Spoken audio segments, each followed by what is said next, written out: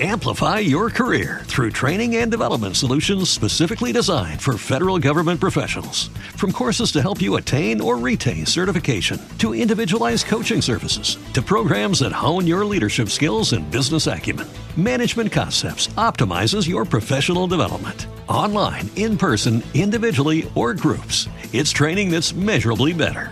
Learn more at managementconcepts.com. That's managementconcepts.com. For your appetizer today, I have prepared for you 2 cases of thwarted expectations regarding the same pitcher. In 1966, the American League Rookie of the Year was White Sox outfielder Tommy Agee, a power, speed, and strikeouts combination best remembered now as a star of the 1969 Mets. Jim Nash of the A's, the Kansas City A's, was the runner-up. Jumbo Jim, as they called him, had a heck of a first year, and he might have won it over Agee had he performed as well as he did over a full season. But he didn't get called up until July, so he had 18 games versus Agee's 160. I should warn you before we go any further that this story is going to end with a blunt reference to the male organ of generation, as they used to call it, the naughty bits, the reproductive anatomy. It will utilize a slang term, not a terribly offensive one, but still, small children, leave mom and dad alone for a minute so they can listen to this, because we know how innocent you are. We know that even if you possess said part, you've never noticed it, never heard of it, have no awareness of what it's for, and what I'm about to say is nothing bad, but I don't want anyone getting mad at me. No doubt you all in your own households have your ways of referring to these things if they ever come up. Or maybe you just say, ask your mother. I don't know. You know, on that subject, I was a CIT at a summer camp, counselor in training. It's like being an assistant counselor. My mom made me do it, and I hated summer camp. I understand what values she was trying to instill in me, or maybe she was just trying to get me out from in front of the TV during the summer. I get it. I don't blame her for it, but at the same time, I was just not that kid. And I don't know if there were the kind of camps available at that time. There are now summer courses for people who like to read, as opposed to those who want to run and jump and do those sorts of things that I was never very good at. They probably didn't exist at the time. In any case, it wasn't so much that I enlisted as I was drafted or sold into this kind of foreign nation, this alien culture in which everyone else seemingly enjoyed the hell out of doing camp things. And the way it was structured was that we of junior high school age were supervised by the actual counselors who were high school age, 16 or 17, and they were supervised by a handful of adults. And you can understand that since we were so young ourselves, that the campers were even younger. Some of them were just past toddler stage, if they were even truly out of it. This was a place that had a swimming pool. And I do remember one accident, nothing fatal, I don't think. I think I would remember that. But with children supervising babies, essentially, it's an amazing thing to me now, in retrospect, that there weren't any real tragedies. I'm relieved about that. I hadn't thought about it in many, many years, but it's strange the way my emotions work. And right now, as I'm telling you these words, I feel a palpable sense of relief about something that didn't happen many decades ago. So very little kids are not wholly socialized, and one of these kids, who was just 2 or 3, a boy, he liked to grab himself occasionally, in a personal way, I mean, in an inappropriate, in public way, just right out in the open, because he didn't know any better. He was getting to know his body, just feeling his way around, and no doubt it felt good to grab that piece of himself, and no one had ever told him not to do that. Or they had, and he just hadn't understood it, because at his age he was 90% pre-verbal. And again, he was too young to have learned some of those things that keep us all in line, both in good ways and bad, and I mean embarrassment and shame, but on the other hand, the positive side, I guess, social norms. And all of us younger semi-counselors who were tasked with taking care of the youngest attendees of that camp were aware of it, and it just wasn't a big deal. I'm sure that some of the more adolescents tittered about it, but it was just something, again, you understood, because babies or immediate post-babies, or whatever the appropriate way of referring to them is, will do that sort of thing, and they'll grow out of it as long as you teach them gently. They will rapidly observe that all genders, as many of them as you choose to count, wear pants and certain objects or items stay on one side of the pants when you're out in public and don't go to the other side of the pants. It's not something to panic over.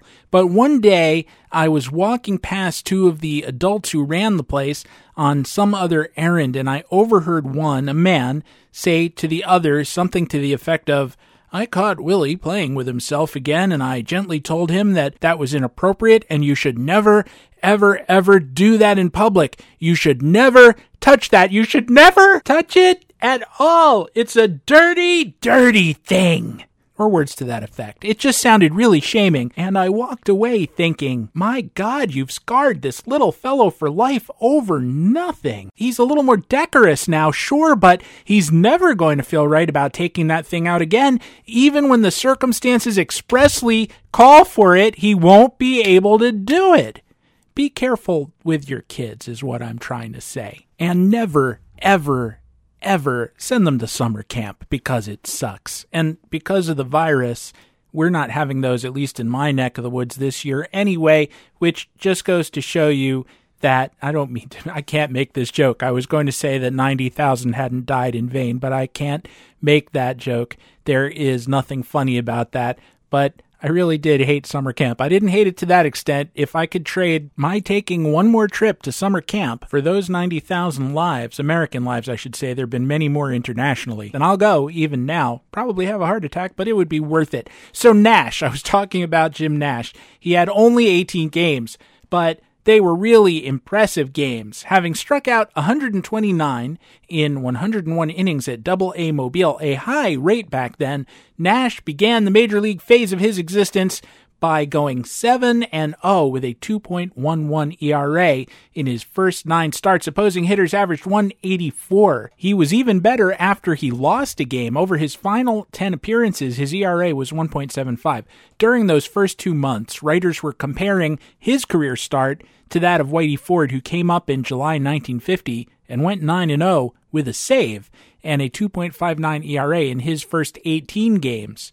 Nash was probably a little better than Ford was actually in his debut. He ended up being 8th in the league in pitcher WAR, even having gotten in only that half a season. They called him Jumbo Jim because he was 6'5", 230 pounds, a build more unusual then than now. He wasn't fat at all. He was just large. He was primarily a fastball pitcher. All the stories say he threw about 91, and it tells us something about athletes then versus athletes now, that Nash was treated as if he had major heat. He definitely had good control of that heat, or great command of it. He didn't really walk anybody, despite throwing that hard. Although Nash was very good, it had taken him a while to come up, in part due to one of baseball's more ridiculous rules, part of a never-ending war on high bonuses that continues right to this very second.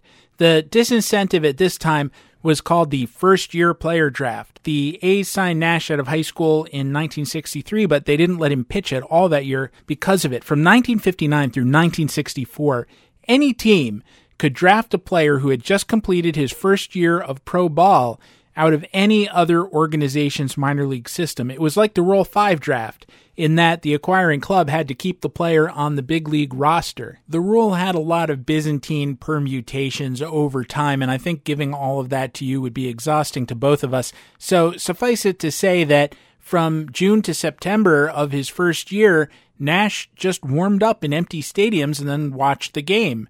70 games without pitching an inning, he said later. It gave me time to work on pitches. He did get onto the field once. There was a brawl, and he ran out to hit somebody. That was remarked upon at the time when Nash was first achieving his celebrity in the big leagues, but I don't feel like they put the whole story together. Nash was not a highly courted prospect as far as I can tell. This was before the draft came in. He could have signed with anyone, but he only got $2,000 from the A's. Remember, Charlie Finley had given Catfish Hunter $75,000, so even then, $2,000 wasn't a lot.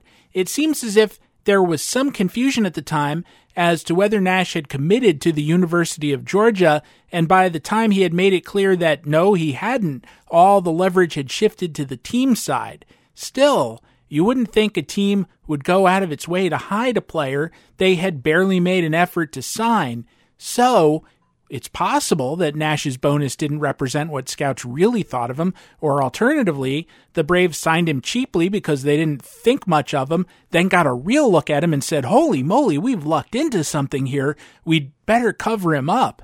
It's a bit like my scenario with Willie, the very young onanist camper, but I guess Nash was able to perform in public after that. He finished his rookie year 12-1 with a 2.06 ERA. He had that fastball and not much else at the time. The curve and the change were a work in progress, but he could spot it very well and didn't walk many hitters, as I've told you. Suffice it to say that the A's were psyched for year 2 of the Nash experience. Everyone was. He made the cover of Sports Illustrated the next spring.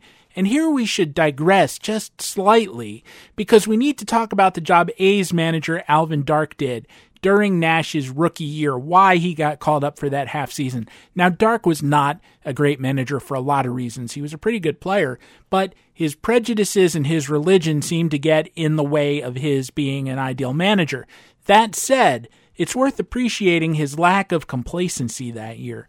As you know, the Kansas City iteration of the A's was miserable. They were there for over a decade and never had a winning record. They lost 100 games 5 times in 13 years, and when they did develop some talent, they generally traded it to the Yankees as part of a corrupt relationship. On the occasions they got good players back from New York, they almost always dealt them back. It's an unanswerable question as to whether the second half of the Yankees dynasty, the 1955 through 1964 part, would have happened without these gifts from the A's. By 1966, that relationship was over at least, and the A's were acquiring and keeping very good players who would later be part of their dynasty of the early 70s. Dick Green and Bert Campaneris were already in the infield, and Sal Bando got a cup of coffee that year. Catfish Hunter was in his second season, but this is the interesting part. The A's started the season with a rotation of Hunter, who was 20, Rollie Sheldon, who was 29, Fred Talbot, 25, Chuck Dobson, 22, and Ralph Terry, 30. It wasn't a super old rotation, but it also wasn't very good, and it had only limited upside after Hunter. Well, none, basically. They had 3 pitchers who really had pedigree, by which I mean they had been in the rotation for the 1961 Yankees. Dun-dun-dun, trumpet fanfare. Terry, Sheldon, and one other pitcher I didn't mention, Bill Sheldon, who got a handful of starts at midseason. He was the 3rd. They were all pretty good back in 61 with a great infield and 240 home runs behind them, but 5 years later, they were just done. And Dark, to his credit, didn't fall back on, these are veteran guys, they have rings, they'll figure it out. Hunter stayed in the rotation, but everyone else was chucked out at midseason. Lou Krause, who was 23 and had been pitching out of the bullpen, was moved to the rotation in late June. Paul Lindblad, 24, also in the pen, joined the rotation at about the same time that Nash, who was 21, did, and Blue Moon Odom was called up in July. He was only 20. The A's didn't get that much better in terms of wins and losses because, to paraphrase Ring Lardner, although they didn't pitch well, they also couldn't hit. And not all of those pitchers would be part of the A's mini dynasty because there was attrition with pitchers, as there always is. But in the short term, Nash, Odom, and Krause all posted ERAs under 3. Lindblad was less successful as a starter, but the experiment was worth it in that it answered the question as to what his future was going to be, and that was going to be in relief. And Hunter was good in the first half, and then he got hurt in the second, if you can call missing 5 weeks due to an emergency appendectomy getting hurt. He pitched poorly when he came back, but he started to put it all together the next year and become the pitcher who would go to the Hall of Fame. I should also point out that under the rule that an almost inevitable component of great baseball moves is contingency, that Dobbs got hurt, which forced Dark to take one young pitcher out of the rotation and replace him with a better young pitcher. Still, the aggressiveness is admirable. Just try something. Try everything. Try it in everything. You've fallen overboard and you can't swim? Try.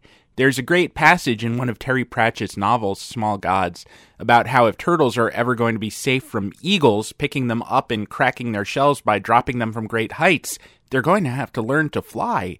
Try it, Mr. Turtle. You're down to your last at bat. And if you do, if the turtle does fly, you might get a profile like this one in Sports Illustrated in March 1967. Dark's outlook is young and bright. The manager of the Athletics took over a last-place club a year ago and moved it up to 7th. Now, looking at his fine kid pitchers, he plans to go higher. My friends, they finished 10th.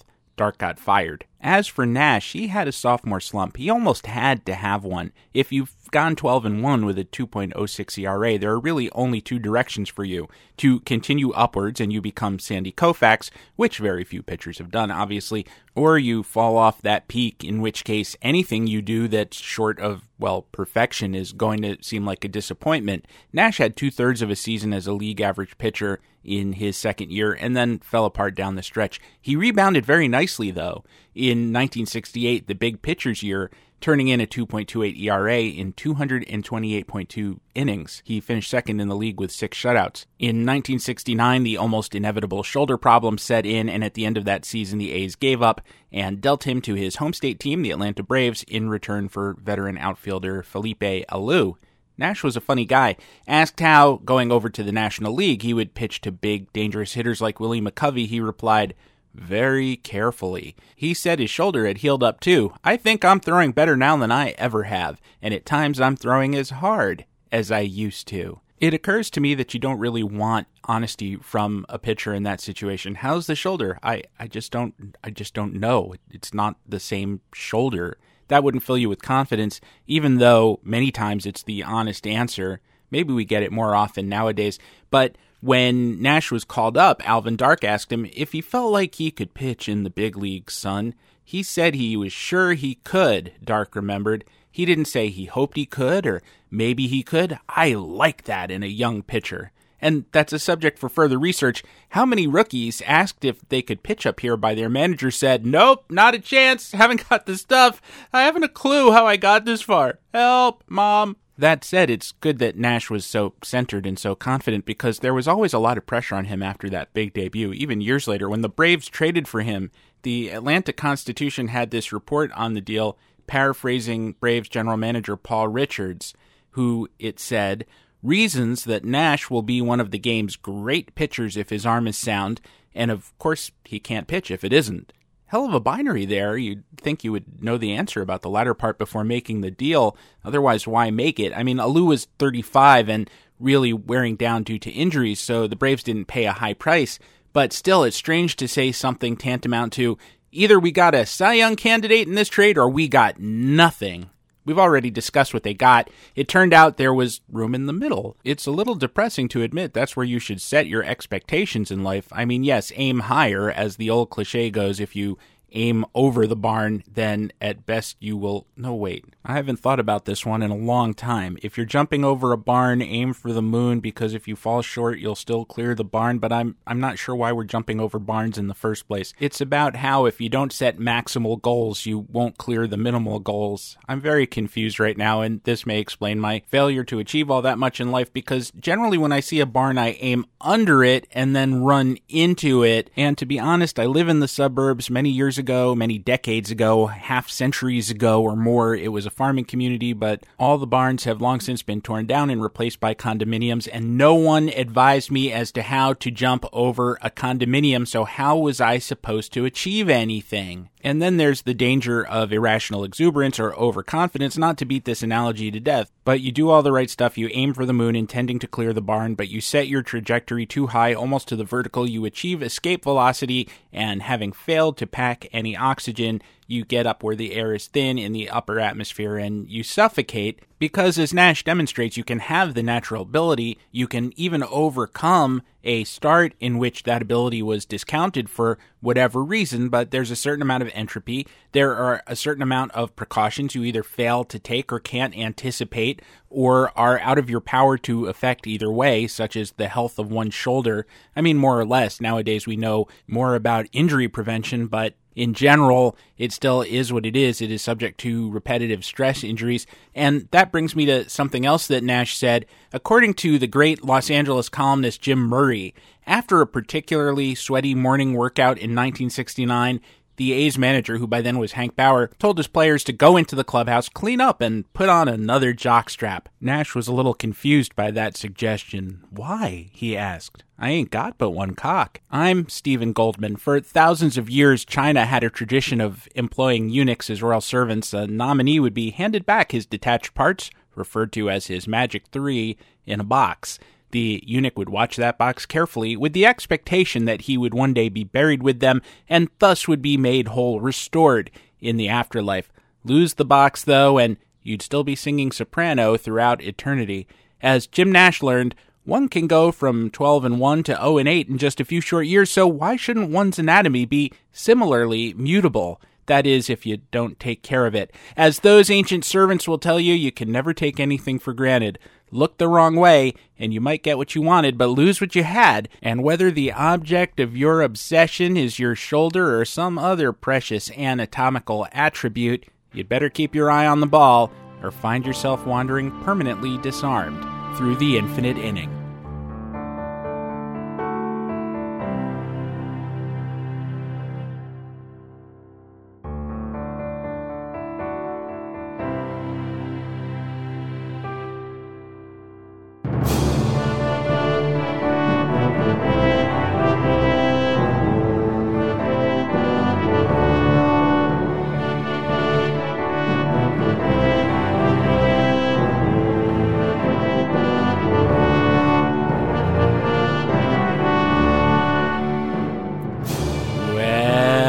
Hello there, and welcome back to the show. How are you? How are you weathering the crisis? Have the four horsemen of the apocalypse, but particularly pestilence, have they stayed away from your door? Because nothing is worse than a major disease knocking on your door and trying to sell you a magazine or newspaper subscription. Do people still do that? When I was a kid, there were paper boys, never paper girls. I'll explain this in a minute, but there were paper boys, and I never had a route myself, but I used to sometimes accompany my friends on their routes for delivery and collecting, which was like almost a protection racket, or it felt that way given the reluctance that people had. There were just scads of people who would subscribe to a daily newspaper delivery service for the local paper and then not want to pay whatever it was at the time, $2 or $5. It wasn't anything. I don't think even adjusting for inflation, it wasn't very much, but you'd think that you were taking a pint of blood, a pound of flesh from these people. They just never had it handy. And it was fun to wander about with my friends, but it was also mortifying. And in my neighborhood, we subscribed to a paper, and we always paid up on time. I think we did. I wasn't always responsible for it. But we had this one kid in the neighborhood who delivered papers and also sidelined in dealing drugs. And I think at some point he just stopped delivering the papers, but kept collecting anyway, because that went to his bottom line. And his racket was that he would show up and pick different family members. So if I were home alone as a little kid, and I was quite often, he would knock on the door, say, collecting for the home news, that was the local paper, and I would give him his $5 or whatever it was. And then a little bit later in the week, he would knock on the door again, and it would be my dad who answered it, not realizing that I had paid off the little bastard, and give him another $5. And eventually we cottoned to this. And when I say kid or little bastard, he was an adult. He was a young adult at the very least. I don't know what happens in schools today with social promotion and all that, but there were kids who, between promotions they shouldn't have gotten and ones that they didn't get, you'd see them in the lunchroom and they were like 33. They were older than some of the teachers and twice as dangerous, which is saying something. I've heard from a few teachers who listen to this program, so let me know if that kind of thing still happens. I know there is an age at which you can drop out, and I assume that at that point, some of the kids who have failed to graduate, some of the young adults who have failed to graduate actually do. But it seemed to me that we had many who just kind of hung around. They weren't there to attain an education. They just enjoyed the excellent lunch service, or to be appropriately sensitive about the whole thing. Did you ever see the 1981, I think it was, picture, An Officer and a Gentleman, Richard Gere?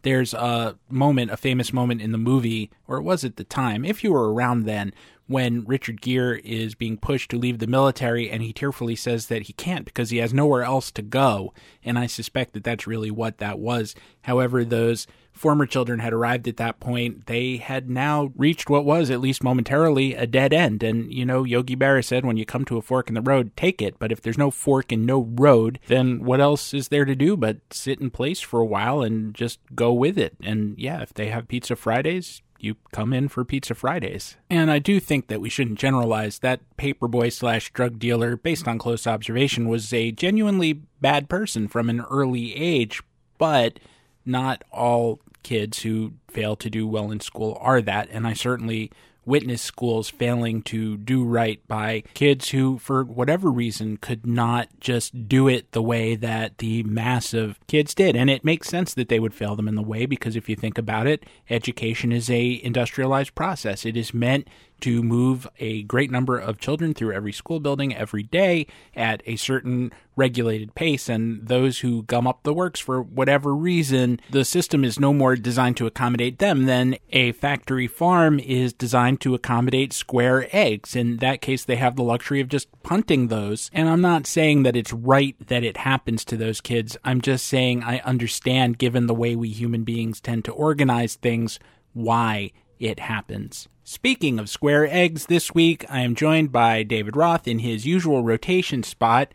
We talked, as usual, about the impending, between now and the heat death of the universe, sale of the New York Mets. We talked about our experience watching Korean baseball, which is our substitute. It reminds me of an old Peanut strip. I don't think I mentioned this in the conversation with David, but it goes way back into the 60s, where Lucy buries Linus's blanket, and he goes into a kind of withdrawal, and Charlie Brown says, "Can't you use a dish towel or something?" And Linus asks if Charlie Brown would give his starving dog a rubber bone. And I'm not meaning to denigrate Korean baseball at all, but I do wonder about the momentary push there was. It seems to have faded some in the subsequent days to really get us to buy into Korean baseball as a substitute in the same way that you would give a heroin addict methadone. And politics warning, we did talk about some of the columns that David is presently writing for the New Republic, which are not sports columns. They are straight political commentary. And I have seen online and have received I haven't had to talk about this for a while, stick to sports complaints that people tend to have. And I don't understand them at all right now, because there is no sports for us to stick to. And the reason that there is no sports for us to stick to has to do with the political and organizational response to the virus. This is commenting on sports. If you don't want it, fine.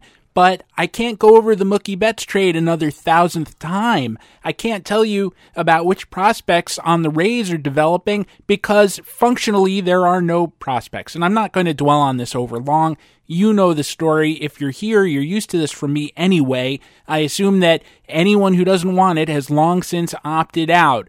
But I am not. One more digression, because I didn't even write this piece. I did write at Baseball Prospectus, another Can't Stick to Sports column, about the Hall of Fame and how they opted not to have a ceremony this year, because the virus is aimed like a sniper rifle at all the attendees, the Willie Mazes and Johnny Benches who are in their 70s and 80s. That's one thing. But Rob Arthur wrote a piece about baseball's reopening plan and just how difficult it will be and how problematic to hit the health benchmarks that they are proposing to the players. And people in the comments were complaining simply that he used Vox as one of his sources for the information he linked to it, and they were complaining that that site had a liberal bias. The article from Vox that he cited was called "The Emerging Long-Term Complications of COVID-19 Explained," which is not about Republicans or Democrats or the CDC or anything like that. It's simply about, and it's not the only article talking about this, some of the problems that people who have contracted this disease have suffered besides respiratory illness. It's not a political thing to say that that happens unless you believe that the whole thing is made up. And if that's the case, I don't know how we can have any conversation at all. I am not the first person to observe this. We have to have a shared reality, or there's just no basis for communication. So I despair, at least in that sense. And it seems like a really bizarre shift in tone to say, so I hope you enjoy that discussion, but I do hope you enjoy that discussion. We didn't get into that aspect of it because it hadn't happened yet. But fair warning that if you're looking for complete and total escapism, that's not what we do here. I've seen a lot of baseball content since this all started, and I respect all of it. All of us have to continue to try to entertain or edify, even in the absence of the game. And so some writers are playing simulated baseball and writing that up. Some are doing more nostalgia pieces, not what I do here, which hopefully are never nostalgia pieces, but they're looking back and doing the article I always kind of make fun of. Babe Ruth, he was quite a guy. I'm going to talk about Babe Ruth in a moment, actually, but not on a quite a guy basis. But they can't look forward, or they can't analyze the present day, so they're looking sideways or back or whatever direction. Hey, let me tell you all about my baseball card collection is. And again, 1,000 times again, I do not want to sound like I am coming out against or criticizing any of the members of my fraternity, because this is a hard job at the best of times, especially when you try to be creative in what you do and you're not just squarely on the news cycle. I understand it, and I don't fault them, and everyone needs to keep their job to the extent that anyone is keeping them.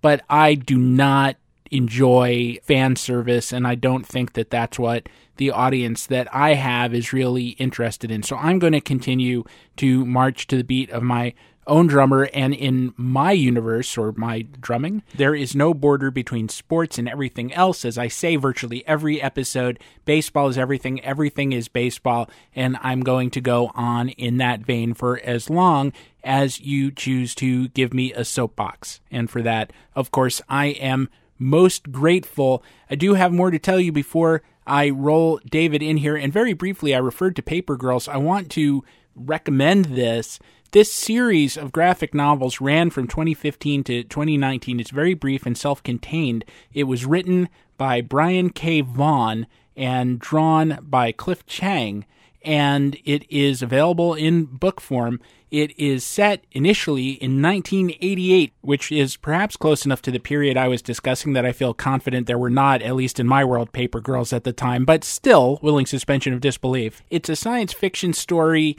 it's a time travel story, and it's really a metaphor about the expectations we have when we're kids and how they may or may not work out in actuality. It is beautifully drawn, beautifully colored. That's one of the few times I feel like I've ever said that about a graphic novel, that the coloring really pops and contributes to the story in a way I don't think is universally true of others. But I sat down and I read the whole thing in one sitting after letting them hang out for a while on my shelves, and it was really wonderful, and I'm still thinking about it. I found it kind of affecting, and if you check that out, I think you will be rewarded as well, assuming that that's your kind of thing. And if it's not, hey, give it a try. It's not the run-of-the-mill superhero story. It has not at all to do with superheroes. And as long as I'm on this subject, I want to give a shout-out to another graphic novel series that has not at all to do with superheroes, but is a little different or very different. It is created by Von Allen, a member of this community, and it's called Wolf's Head. He was kind enough to share it with me, generous enough, and I very much enjoyed it.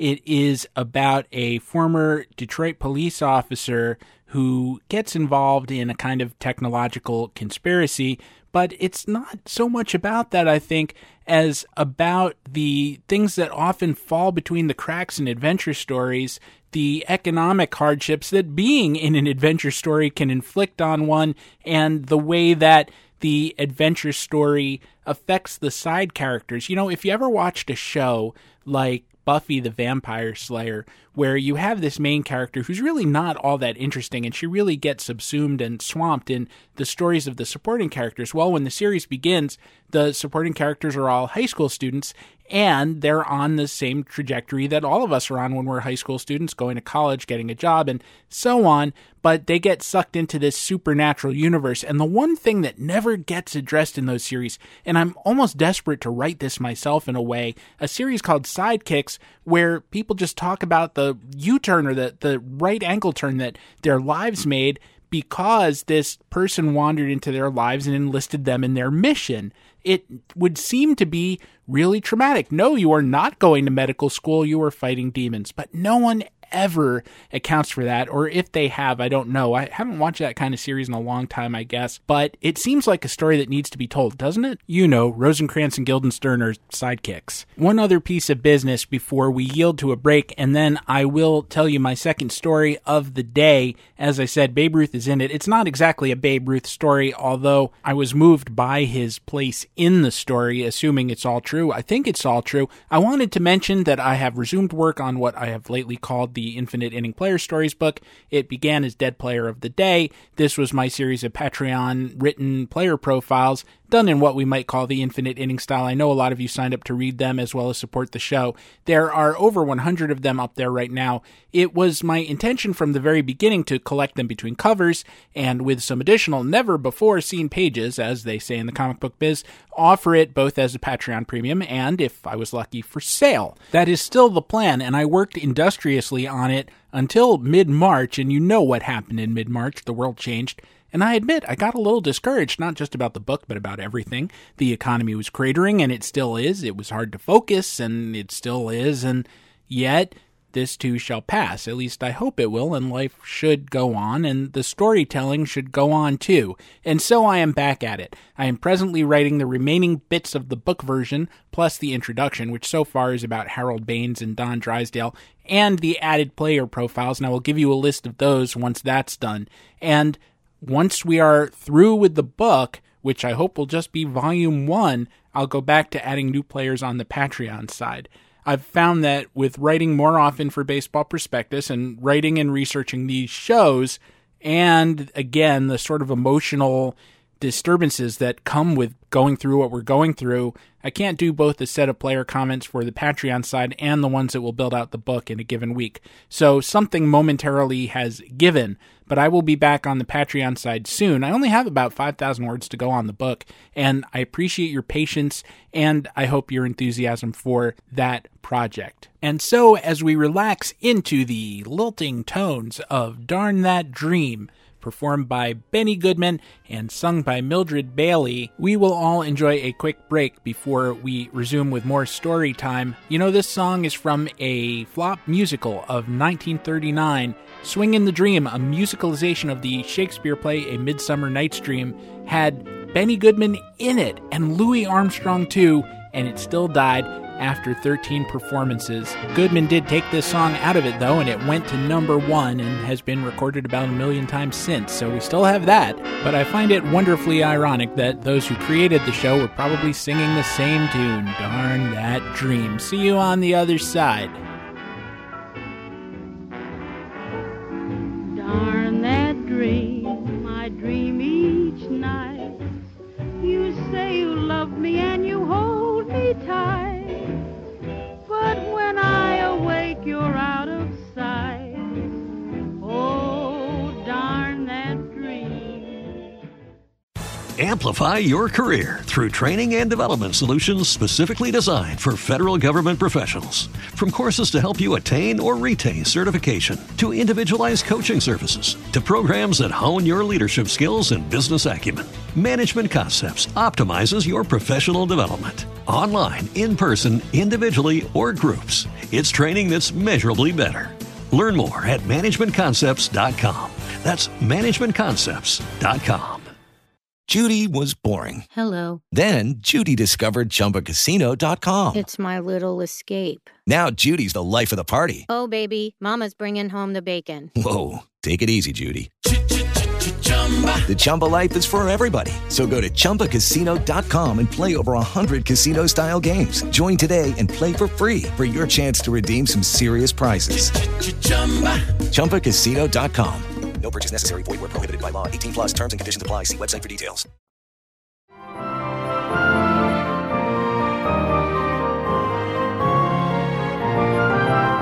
I want to start here with best wishes for a speedy recovery, and this is key, with no long-term after effects for former Major League infielder and Astros, A's, and Mets manager Art Howe, who, at this recording, is in the ICU with the dreaded coronavirus. We've already lost Philip Seymour Hoffman. We can't lose the guy he played in Moneyball 2. Philip Seymour Hoffman's demise predated the coronavirus. Unfortunately, it was due to other causes. I don't want to lose anyone associated with baseball or not, but as I speak these words, we're up to about 89,000 fatalities in the United States and 312,000 fatalities worldwide.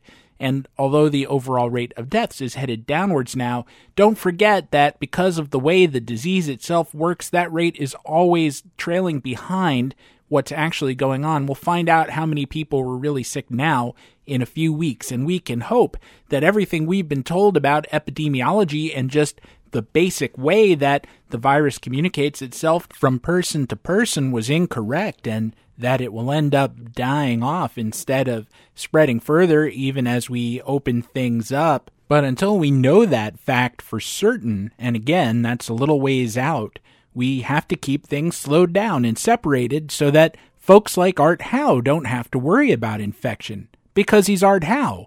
And by that, I don't mean that he is a mid-range celebrity ex-ball-playing personality, but just that somebody somewhere surely loves him. He has a family, he has friends, and he has himself, and he has the same right to life that we all do, and certainly zygotes do. I've never understood that particular argument that life begins at conception, but somehow it is far less important once the batter quickens and you have an actual fully formed person there.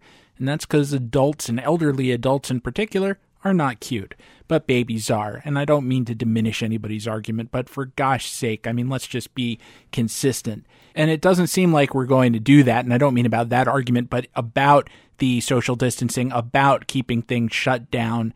We're learning something about our leadership for certain, but we're also learning something about human nature and the limits of generosity, because we're all just shaved monkeys who dropped out of the trees, and shaved monkeys are not hierarchical. They don't like rules. If we were dog-like pack animals, it would be a little different. The lead dog would say, "Roof, stay inside, roof," and we'd stay inside.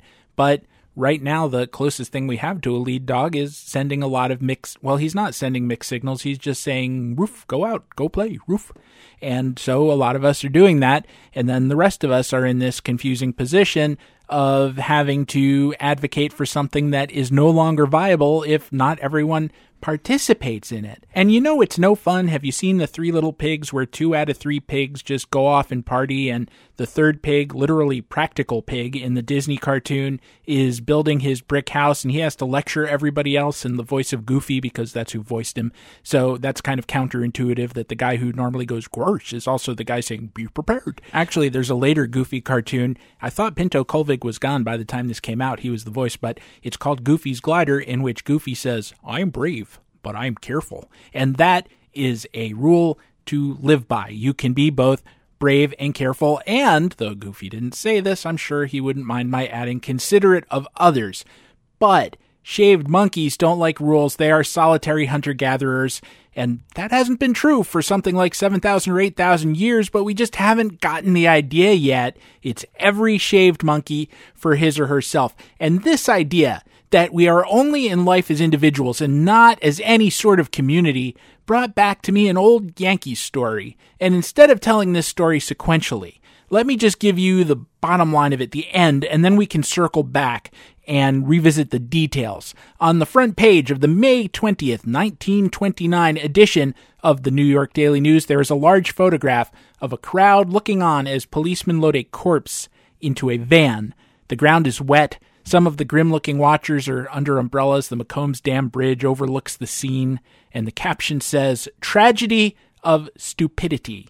Heartless crowds trampled 2 persons to death and seriously injured 30, mainly small boys, in wild stampede yesterday to escape cloudburst at Yankee Stadium. Riot was absolutely unnecessary, police say." Story on page 2. Now, the beginning. It was meant to be a doubleheader against the Boston Red Sox. The Yankees were very good, the Red Sox the opposite, about as bad as they ever were. The Yankees were going for their third straight championship. The season would show that they weren't quite as good as they had been, almost, but the A's were better. The Red Sox were miserable. It's not an exaggeration to say that the Red Sox had 0 stars at this time. The Yankees played 5 future Hall of Famers that day: Earl Coombs, Babe Ruth, Lou Gehrig, Tony Lazzeri, and Bill Dickey. This is the Red Sox lineup, and I have to confess that, as you know, these sorts of obscure details are my whole life, but I'd have to work to familiarize myself with most of these players. Leading off, Jack Rothrock, center field; Hal Rine, shortstop, batting second; Phil Tote at first base; Elliot Bigelow, right field, batting cleanup, he's some kind of T; Doug Tate in left field; Bobby Reeves at third base; Bill Regan at second base. The catcher was Charlie Berry, batting eighth, and the pitcher was Jack Russell, a Terrier. The one who jumps out at me is Reeves, a one-time hot prospect who was sent from the Senators to the Red Sox to undo an earlier trade in which Washington gave up a very good player, Buddy Meyer, and then regretted it. I'll tell this story some other time, but it was sort of like if the Red Sox called the Dodgers right now and said, you know, we really screwed up. Mookie Betts is so good, and somehow we just weren't thinking that through. Would you trade him back just, to be nice? And the Dodgers were like, yeah, sure, you can have him. At this time, Yankee Stadium sat about 63,000. The bleachers could hold about a third of that. It's kind of shocking to think about the fact that we're talking about a date 18 years after the Triangle Shirtwaist Fire, and New York City fire codes didn't prohibit the Yankees from overselling the building and just letting people stand around wherever they wanted to. This was not one of those games, but it had a specific hazard that was unique to the Yankees and their building, something fire codes would have helped with as well. The lower right field portion of the bleachers was a hot ticket. It was referred to casually or popularly as Ruthville because it was the nearest spot to where the Babe played, and it was also where he knocked most of his home runs. This section tended to become disproportionately crowded, and as we'll see, there weren't enough exits. Officially, on this day, there were about 9,540 people, mostly young boys, in the lower right field bleachers closest to the field that day. The opener was a typical game. The Yankees started a veteran swingman, Fred Hymick, against the no-name lineup I just gave you, and he held the Red Sox to 2 hits and no runs. Meanwhile, in the first inning, Coombs walked. He was picked off, but the Red Sox, being who they were at the time, fumbled the play, and Coombs made it all the way around to third. The shortstop dropped the ball or let it get away from him. Ruth drove him in by pulling a grounder to second. 2 innings later, he led off with a home run, and Gehrig, coming up next, drove a ball deep into the endless left center field gap and circled the bases before the Sox could get it in for back-to-back home runs. That put the Yankees up 3-0 at the end of 3. The problem started right after that. It had been a beautiful spring day, but in the 4th inning, the sky began to darken, and there was a light downpour that seemed to suggest that a bigger storm was coming. Some large fraction of the Ruthville crowd got out of their seats and started hovering around one of the exits, thinking that they could watch the game, but if the skies really opened up, they could instantly be out of the rain. I'll tell you more about that exit in a second because it's key to the story, but another key is that the reason they didn't commit to just leaving, thinking that the game was about to be called, was that Ruth and Gehrig were due up again in the bottom of the 5th, and they didn't want to miss that. So the half inning began. Mark Koenig tapped out to the first baseman. Ruth's appearance was anticlimactic. He too tapped out to first unassisted, and now it was Gehrig's turn.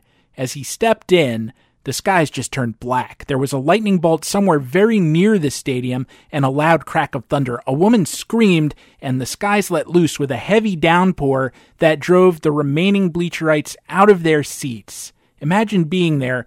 And remember that all of the following is happening simultaneously. There were 2 exits from the bleachers. If you were facing the field, on the right there was a large one, or more accurately a wide one, where tickets were taken. And on the left, there was a small narrow exit that led to a set of 14 stairs, which dropped about 10 feet to a narrow dirt passage under the stands, bounded by chicken wire fences backed by wooden 2x4s, which then led out of the ballpark at 157th Street and River Avenue. Nothing but class for Yankee Stadium patrons. This was the exact right field corner of the ballpark. at about the spot the right field grandstand met the bleachers. I'll put a picture up in the Facebook group. I have a few. The space measured about 12 feet wide by 35 feet long. Not that big, and it had no lights. Beyond those fences on either side of it was a slight drop into a kind of no man's land under the grandstand. Consider that left-handed route out of the bleachers more of an emergency exit, an overflow valve. It was not designed to move masses of people. As the rain came down, the portion of the Ruthville crowd that had still been in its seats split into two groups, some bolting for the larger right-hand exit, some for the smaller left-hand one. There were policemen stationed at both exits. For some reason, and this was obfuscated at the time because no one wanted to be responsible for what happened, the cop at the larger gate refused to open it and instead insisted that that portion of the crowd turn around and head for the smaller gate. The fans who had been crowding there since the 4th had just started moving down the stairs into the darkness under the stands, and they weren't moving quickly. They were already being crowded forward by the portion of the fans who had chosen that exit to begin with. Then the fans who had been redirected by the cop smashed into that group, and they all went surging violently forward and pitched downward into the abyss. The vanguard fell, wrote Martin Summers in the Daily News. Screams of women and boys mingled with a deeper roar of protest from the men who shoved, pushed, and rolled over them. Panic-stricken boys and women were strewn out as human carpet beneath the helpless, mad flow from behind. Many punched, bit, scratched, and kicked as their arms cracked and were twisted into grotesque positions by the churning rioters. The rain beat down relentlessly as the now terrified fans piled up layer on layer, the majority tossed along horizontally on the heaving bodies of those beneath. The policeman at that gate, the smaller gate, drew his gun and threatened to shoot to stop the rush, but the crowd surged anyway, knocking the gun from his hand and trampling him. "I never saw such a mad rush before," said one victim. "I was sitting in the right field bleachers with my son, Thomas, when the storm came up and the rush began. Almost at once, I was pushed forward and knocked down. There must have been a half a dozen people under me, all shouting and screaming. Clothing was being torn from people's bodies. I saw one girl there with all her outer clothing stripped off. My son was torn from my grasp, but later I found him." The people who had been towards the front of the line were indeed thrown to the bottom of a pile of hundreds, if not more people, and yet they were still flooding into that narrow alley, which was now bottled up. It had to burst, and it did. The chicken wire that formed the alley ruptured, and luckily for some people that happened because they went falling away into the puddles under the stands. Those who fell forward were still in the path of the mob, and that mob went right over them. Since Game 1 was a legal game, as soon as the downpour started, the umpire just said, "Game called, that's it."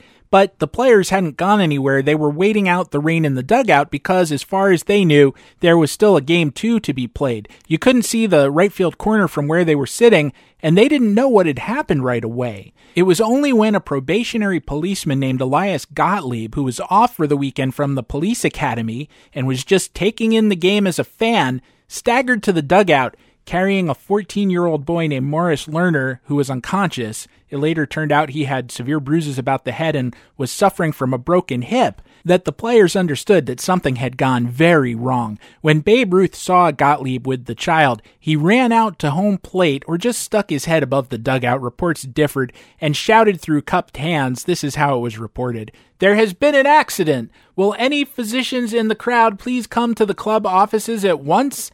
It being Babe Ruth, I imagine it was earthier than that, but be that as it may, he and the policeman went up the tunnel to the clubhouse. Gottlieb, a hero of the day, went back out to the bleachers and carried another 15 of the injured back to the clubhouse with him. An additional 25 victims were also brought to the clubhouse, which became, for the moment, kind of an emergency room. About a dozen doctors who happened to be in the ballpark that day answered the Babe's call and did their best to stabilize the victims or save them despite the total lack of medical facilities and equipment. Simultaneously, I think I'm understanding this correctly, an African-American woman named Louise Underwood, and I don't know if she was a nurse or just a good Samaritan, took it upon herself to organize another emergency facility in the right field ladies' room until the ambulances could come. It took 8 in all to take the victims to Lincoln Hospital.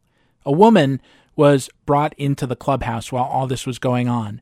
Her chest was crushed into her backbone, and all her ribs were smashed. She was so battered her skin had turned black, but she was still alive.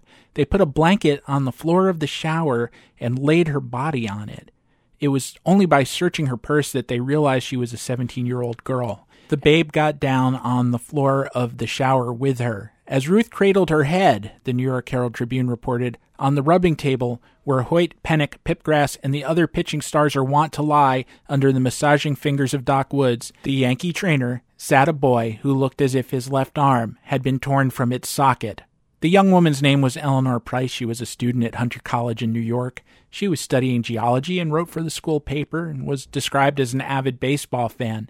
Eleanor had brought her younger brother, who was 14, to the game as a Sunday treat. They had actually originally planned to go that Saturday, but the boy had gotten a better offer from his friends, and so she agreed to push it out for a day. It turned out to be a fatal act of generosity. She died in Babe Ruth's arms. Her brother, George, suffered a concussion and other injuries, but was released from the hospital the same day. There was one other known fatality, Joseph Carter, a 60-year-old truck driver who lived in East 128th Street. Police reinforcements had arrived just in time to prevent things from being worse. Standard New York City Police Department procedure at the time was to send extra patrolmen to the ballpark at the first sign of rain, so they had already arrived by the time the big downpour began. The policemen waded into the tangle on the stairs under the bleachers, pulling body from body so that those at the bottom of the pile could breathe. Some of them were in pretty bad shape when we got them out, one of the policemen said. Their clothes were torn to shreds, hats, shoes, coats, and bags were missing. They were hysterical from the pushing and from fright. Some of them thought they were still in the midst of it and wanted to fight back. They had all been pretty well trampled on. There weren't enough stretchers, so the police used pieces of tarpaulin to carry the injured away. And despite that early intervention, there were still over 60 injuries, many of them serious. There were no facilities for treating the injured at the ballpark. We tried to save a number of small boys, one doctor said. They were unconscious, suffering from exposure, broken bones, cuts, internal injuries, and beating. Most of the physicians had to take their coats off and place them on the floor so that we could give the injured something to lie on.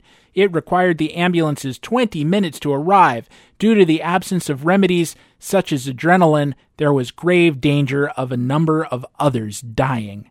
The injuries ranged from shock to broken ribs to fractures of the skull. Most of them were boys, aged 10 to 15 years old. A look at the casualty lists turns up 4 fractured skulls, suffered by an 11-year-old named Leon, a 13-year-old named Milton, Jose Hernandez, 22, and a 26-year-old named James. Leon was listed as being in critical condition, but I'm pretty sure he got through it and lived until 2000, not the age, the year.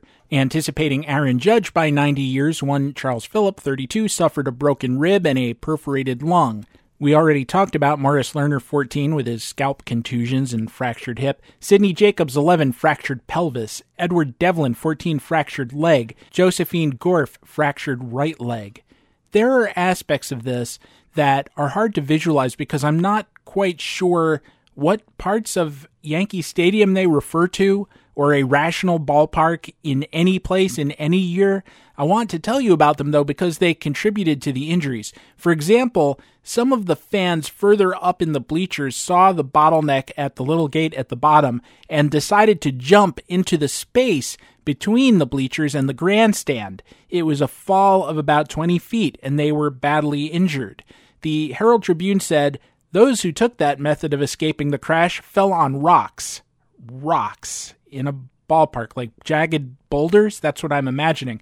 And then there's this from the New York Times report on the disaster. The crowd was swept nearly 100 feet down the runway, across a little areaway that separates the bleachers from the grandstand, and into a wire gate. The gate went down like brittle candy. A dozen men and boys pitched headlong into a pit 10 feet deep, which was immediately back of the gate. They landed in a heap on sacks of sawdust and refuse. And then they go on to say how the police showed up, to stop additional fans from falling into this 10-foot deep pit. Why the hell was there a pit on the other side of the gate? And which gate are we talking about? I suspect that they're referring to the same gate I've been telling you about all along, but none of the other reports mention a 10-foot pit, possibly filled with bears or snapping alligators. I don't know. It's very hard to figure out what's being said there. But the stadium starts to sound less like a venue for amusement and more like a literal death trap. As I said before, no one wanted to be responsible for this, not the police and not the Yankees. The commissioner of police, Whalen, who was on the scene right from the beginning, had concluded that very second, basically, this seems to be one of those unfortunate occurrences which could not be helped. There is no provision which could have been made in order to avoid such a thing. After investigating for literally a nanosecond, the Bronx DA concurred. All I can say is that the stadium is adequately policed and well provided with exits. There is no baseball park in the country that can be emptied more quickly. And of course, Yankees owner Jacob Ruppert agreed with him too. It is just one of those unfortunate things that cannot be helped. We took every precaution we could. It was understandable that the Yankees were defensive because they knew what would happen next. The estates of Price and Carter, as well as 32 other victims, sued them for almost $1 million. The case went to trial, and in 1932 the Yankees were found guilty of negligence, but so were the victims for stampeding.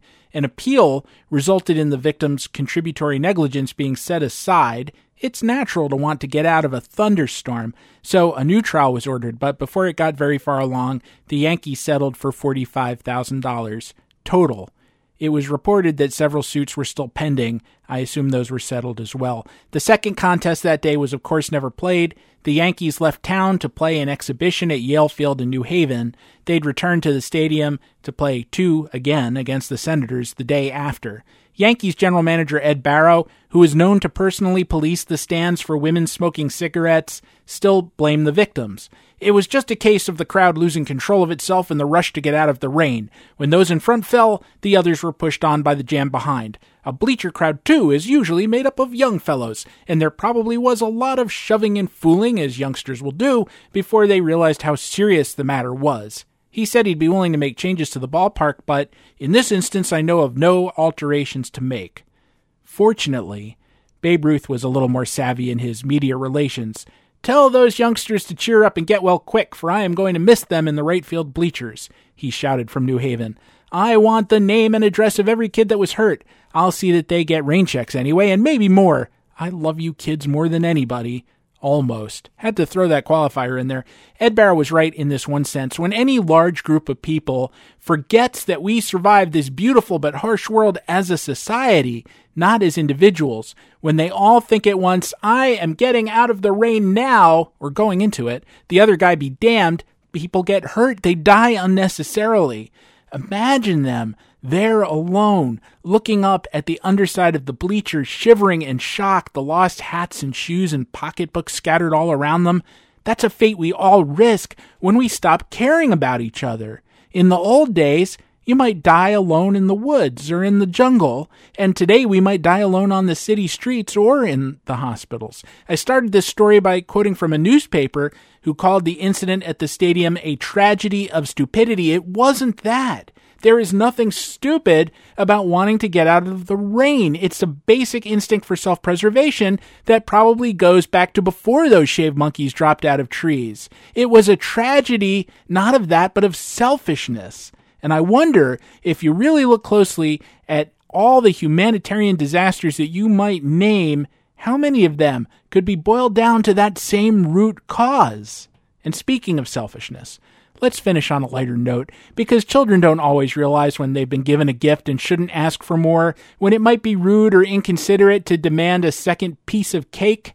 As you know, Babe Ruth always made time to visit children in the hospital, and this incident was no different. He went after the Yankees came back from New Haven. It sounds like a fairly perfunctory visit. He just moved from bed to bed, saying a few words and dropping off a signed ball for each kid. One did ask him, by the way, in the cliché way of the movies, to hit a couple of home runs for him in the next game, And unlike the way it would happen in the movies with the babe saying, "You bet I will, Junior. Do you promise me, Junior, if I do it, that you'll try to walk again for me, for the babe? You bet I will, babe. You bet I will." He just mumbled, "Well, I'll try," which is more sensible. How are you going to avoid disappointing people otherwise? And he didn't, by the way. He went 1 for 8 with a triple in the doubleheader against the Senators. He did hit one against the Red Sox in the third game after, up in Boston. Maybe he should have just given a range to those kids. I will, based on my current performance, sometime in my next 15 to 20 at-bats, okay? But back to the children's ward at the hospital, where Ruth had taken some of his precious time off to visit these kids who had been hurt for wanting to see him. But one of them wanted more. He asked, "Hey, why isn't Gehrig here? Where's Lou Gehrig?" And Ruth, clearly put out that he wasn't enough, answered, "Up in Scarsdale." And with that, I have said my piece for today. May we all survive to meet again, if not next year in Jerusalem, then up in Scarsdale, where Lou and Eleanor Gehrig dwelt. And the next time you're allowed to visit the plastic recreation of Yankee Stadium that squats in the Bronx these days, spare a thought for Eleanor Price and Joseph Carter, okay? I'll be right back with the delightful David Roth. You're delightful too. I really feel that way. At ease, soldiers.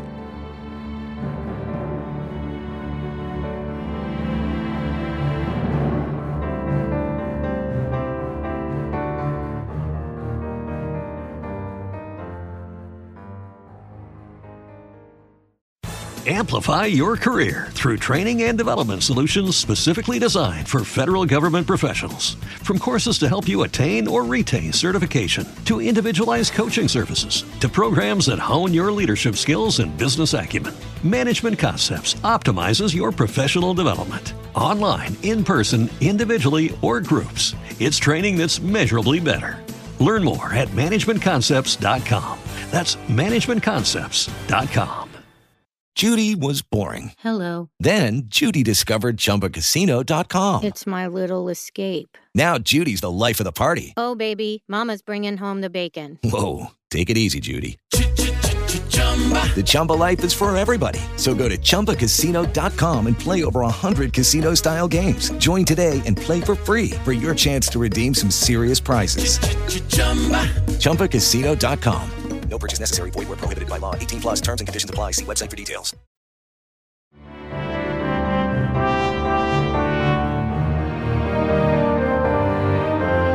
My next guest is a former writer and editor for the original Deadspin, not New Coke Deadspin. He still remembers some guys whenever anyone asks him to, whether in Cooperstown or on YouTube, and is currently batting out columns for the New Republic. He's proving he's his own man by keeping his pandemic beard closely trimmed.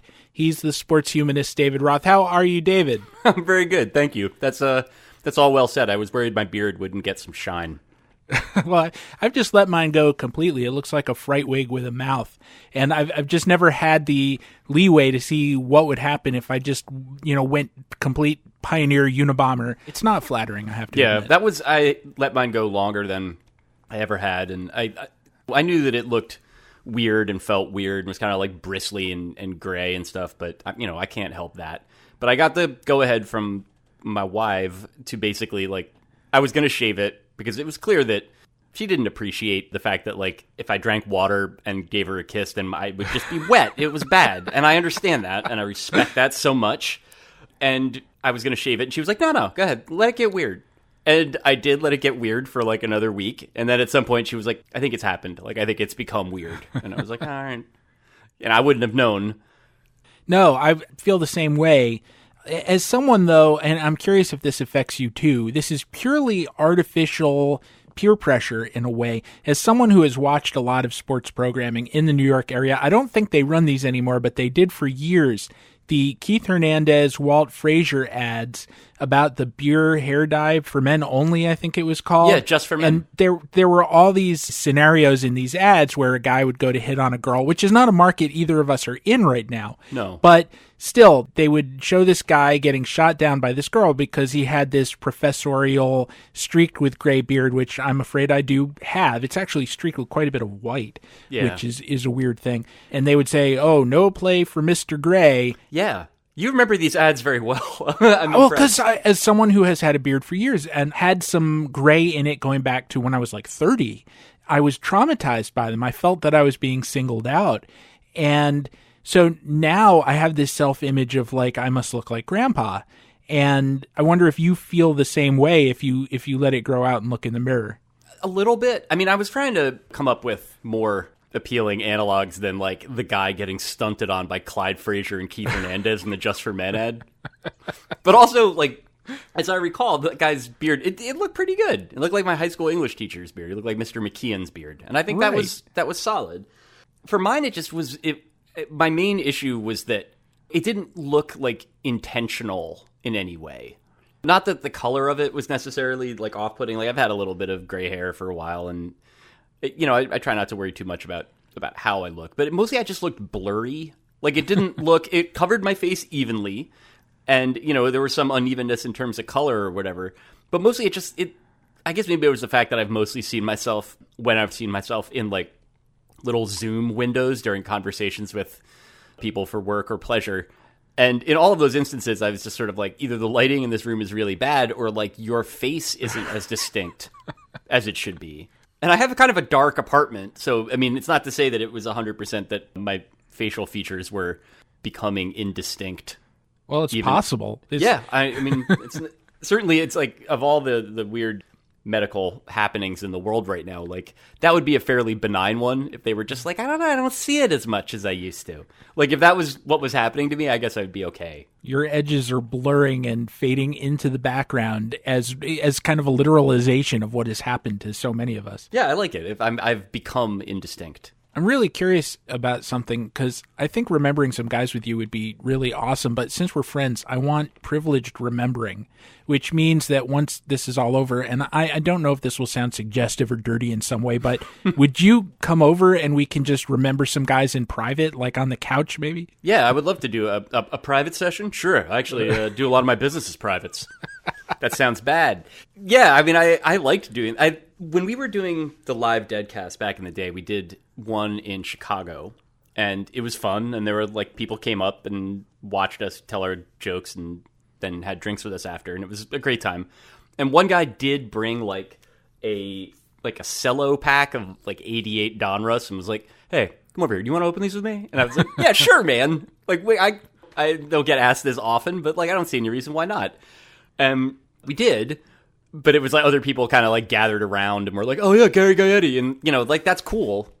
But I would be happy to do it with you, just two guys in sort of a more of a dudes rock scenario.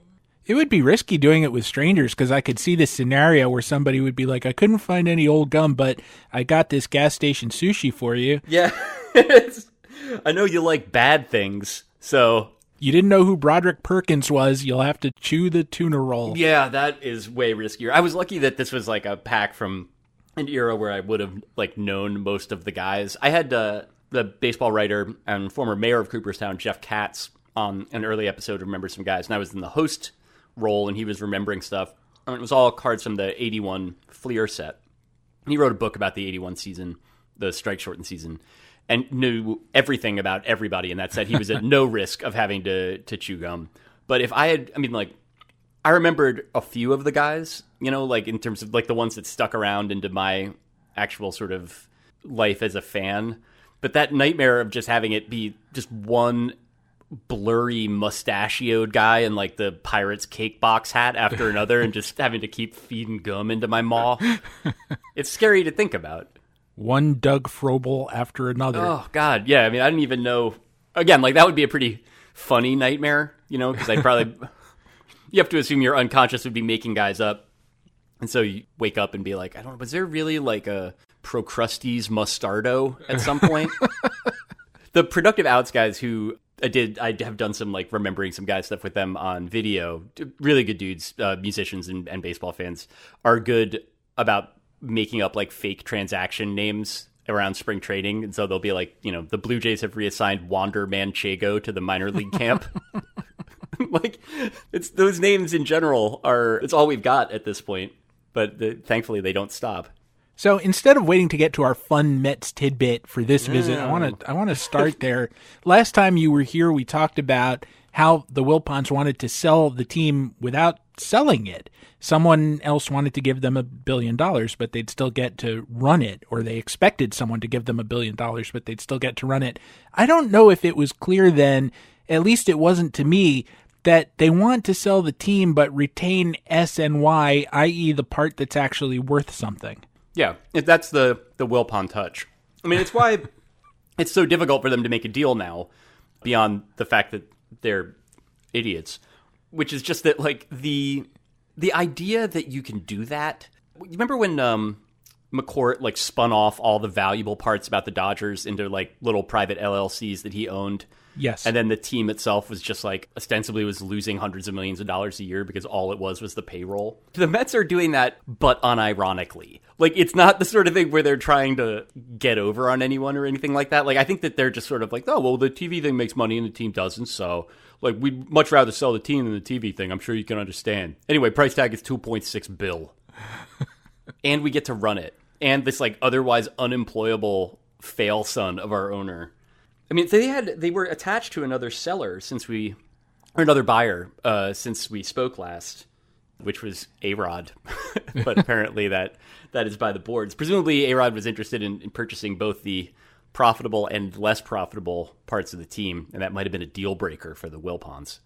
It's very strange, and I guess there's some, if you were a very rich person who wanted to say that he had this toy that he owned, but you'd also look like the sucker of the century just getting the lease on the building and the uniforms.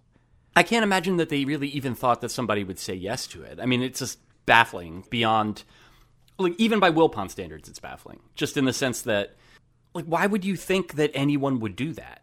Like, do you think that, like, these billionaire private equity goblins that are, like, the only people that could afford to buy a team are also somehow dumber than you? Like, at least they can do math. Fred Wilpon made his money by accident. The buildings he bought as tax shelters became hugely valuable. The buildings that he tried to develop on his own did not. Where do you get the idea that somehow, like, not to gas up Stephen Cohen or whatever. I mean, these guys are, like, obviously the worst that our culture could, has produced. But, like, where do you get the idea that you, Fred Wilpon, are smarter than that guy? It's very strange. And like you said, there's this class, right, that makes money on transactions. And I don't mean baseball transactions, but on financial transactions, or they do leverage buyouts, which are something that just shouldn't exist. They should not be legal, because all they really do is destroy jobs sort of in this parasitic, cancerous kind of way. And then they get to turn around and buy baseball teams and operate them in the same way, which is the strangest thing. Like, try very hard not to provide value to the customer, but at the same time get the bragging rights and the skybox, and that seems to be enough. It's a weird thing, and at the risk of getting political early in the show, or getting political at all, one of the things that I know this is naive for me to say, but one of the things that's really fascinating to me in terms of Donald Trump trying to run for re-election and, like, asking the Ukraine for help and trashing on other people is, it would be neat to have a leader in any field, really, who, instead of just trying to get over on people, actually did stuff, actually had infrastructure week, and then went before the voters and said, hey, here's a list of stuff I did. Look upon my works, ye mighty, and vote for me. Right. It's actually easier than the other way, is the strange thing. Like, it's much easier to do it the right way and, like, build 100 bridges and maybe not post offices, that was the old way of doing it, but schools or what have you, and do that than it is to cheat. Yeah, and yet I think it's, like, on principle now, it's just, like, sort of, that's, like, old-fashioned or tacky or, like, kind of, I don't know, it's not as disruptive as fucking everything up, hiding it, lying about it, being exposed for your fuck up and lies, and then accusing somebody else of being jealous of your success. Which is kind of, that's the new way of being successful, is actually failing, but being so wealthy that you can't get in trouble for it. It's very frustrating in this case, too, because it's, again, at the risk of getting too political or too morose, like, it's costing people their lives, right, that they chose to do it this way. For 2 months, people did the right thing. People actually, like, Americans stepped up and wanted to do right by their community and by each other. And they did all the things they were supposed to do. and the people in power and at every level did nothing. And now we just have to eat shit because they're like, oh, well, you know, whatever. We didn't try. But also, like, in the end, like, we were also very stressed out. So it was hard for us.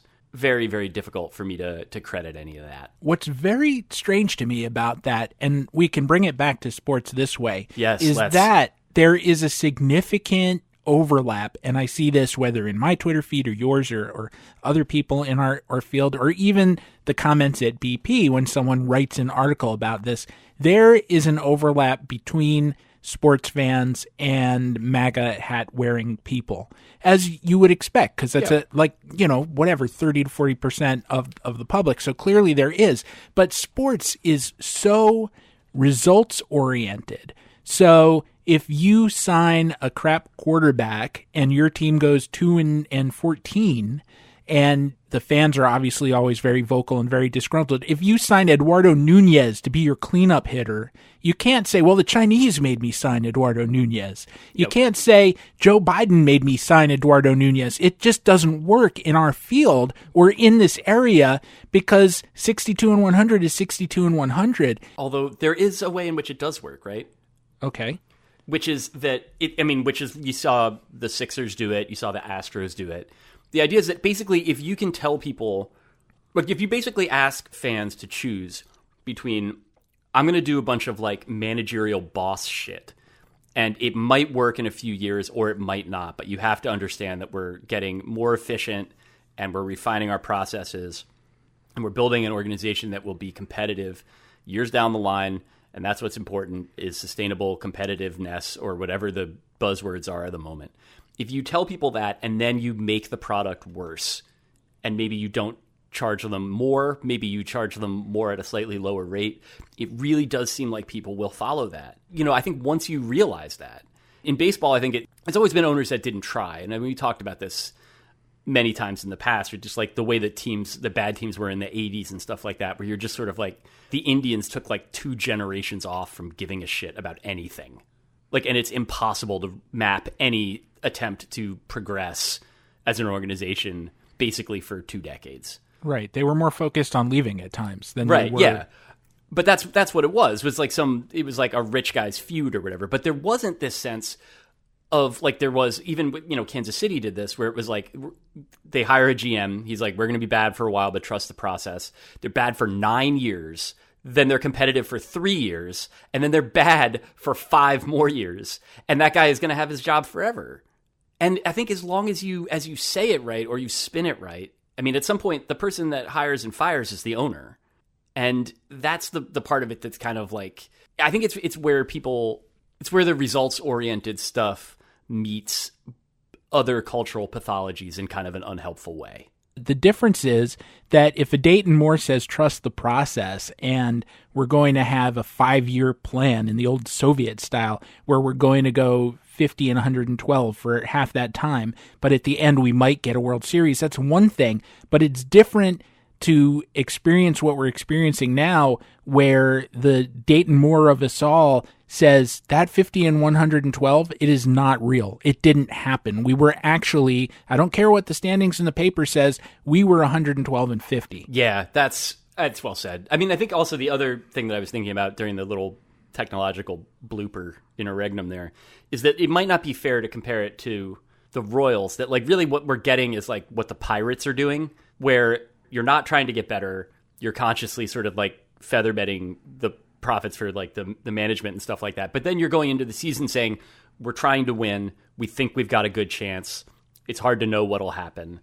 And then when the very obvious and predictable outcome happens, you're like, you know, we caught some bad breaks, but we like what we have. And who could have known that Gregory Polanco would be hurt and underperform a little bit, and that like whatever fucking Jung Ho Gang would get arrested 5 times in March. He just can't. Do you remember the time that Manny Ramirez got pulled over for speeding or driving the wrong way down a one-way street or something? And so the cop writes him a ticket. Oh, is that illegal now? Yeah, well, for Manny Ramirez it is. Yeah. And then he immediately did an illegal K-turn or something, and so they pulled him over 5 feet from where they had first pulled him over.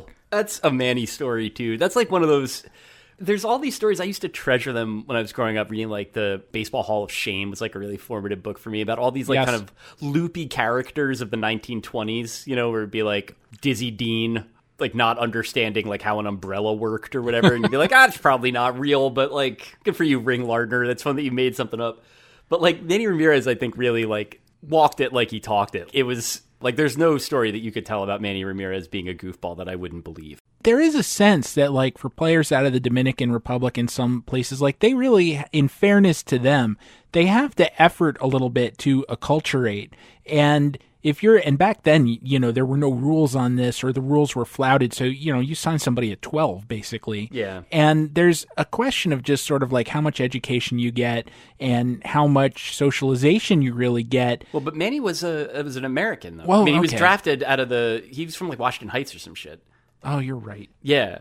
No, I mean, I know what you're saying. It's just like I think that there's a cultural adaptation thing from Washington Heights too, but right. No, he was born in the Dominican. That's what I was thinking of. But that you're is right. True. He came here earlier. I only know this because I saw his draft pick cards when I was up in Maine over Christmas.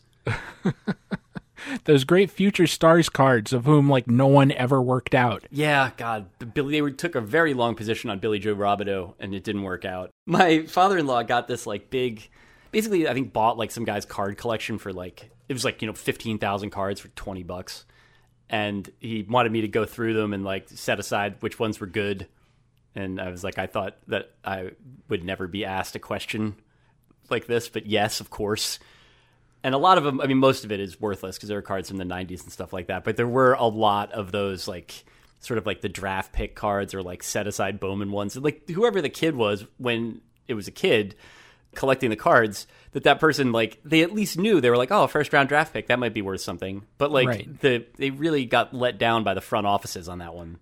One of my closest friends and oldest friends had that same thought, that he might have been that kid that you bought the box from, for all I know, just middle-aged now. Mm-hmm. But he just decided one year, like, I'm going to corner the market on those future stars cards and those first-round draft pick cards. So I remember he had, like, an entire wall of Greg Swindells. And it's not that Greg Swindell was bad by any means. It worked out, but also, like, I think anything that tells a kid that Greg Swindell is, like, an investment product, that's incorrect. Again, like sort of creating that next generation of hedge fund managers kind of through the back door. Yeah. Well, I think that there was like an element of that to collecting because I was at my period of peak interest as a card collector during that boom period of like the late 80s, early 90s. The die cut period, the lenticular card period. Yeah, it was weird. It was like edging into that. But I think I mostly...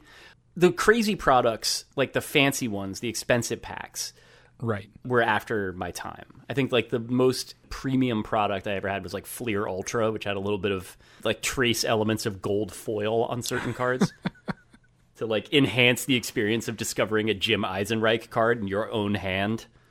But the idea at that time was that like, because cards, it was a very like sort of like wishful thinking, but like especially like American child-brained wishful thinking thing, where it was like people had noticed that a Honus Wagner T209 card or whatever was worth thousands of dollars, and a Mickey Mantle 51 card was worth hundreds of dollars. And somehow from there, that the next step was like, ergo, this Kevin Moss card is worth $30. And when you're a kid, that seems like a lot of money, and yet like, the reason those other things were worth money is that they were scarce, and the way that baseball card companies responded to increased demand was by just blowing the roof off any idea of supply and having there be, you know, there's hundreds of thousands of every card in those sets. Right. There's no way that they could be valuable. No, and that happened too. In those same people then moved into comic books and actually helped drive Marvel, which of course now is owned by Disney and is this massively successful enterprise, but actually helped drive them into bankruptcy. And there was the first new Spider-Man #1 for a while by Todd McFarlane. Now you get a new #1 every 2 days. Mm-hmm. And there was an X-Men #1 by Chris Claremont and Jim Lee, and these things became worth quite a lot of money in a very short period of time, but they had print runs in the millions. Yeah. So where is the scarcity that's actually going to drive volume, which is what collectibles are made of? Yeah. That's what made Topps and other companies too start doing, because most of the business is like, you can't just make like one of every card and then like, whatever your Greg Gross is worth as much as your Mike Schmidt. Like that's not a viable idea either. But that's why they started doing the parallels and the stuff that you were talking about, weird superfractors and holograms, and some of them has got a swatch of the guy's uniform pants in it, and some of them don't, that was how they tried to do it. But even there, it's still like, you have to make a lot of everything in order for the scarce things to be scarce. And it's just not an efficient business. I don't know how you would do that with comic books, because the whole point is to read them. That inflation caused Topps to create more product. Yeah, more product, but then they also were trying to create parallels and stuff like that, because they didn't, at some point, a thing is just that thing. And so, like, if you have a card with, like, whatever, trying to think of a good, like a Scott McGregor on it, good but not great, whatever, that, like, you need to create, instead of there being fewer of that card, you create different versions of it or parallels, or one that's got an autograph on it or whatever. Of course, they didn't figure that out when Scott McGregor was with the Orioles. They figured it out in, like, I'm trying to think of who might have actually benefited from that. Wally Whitehurst or David West.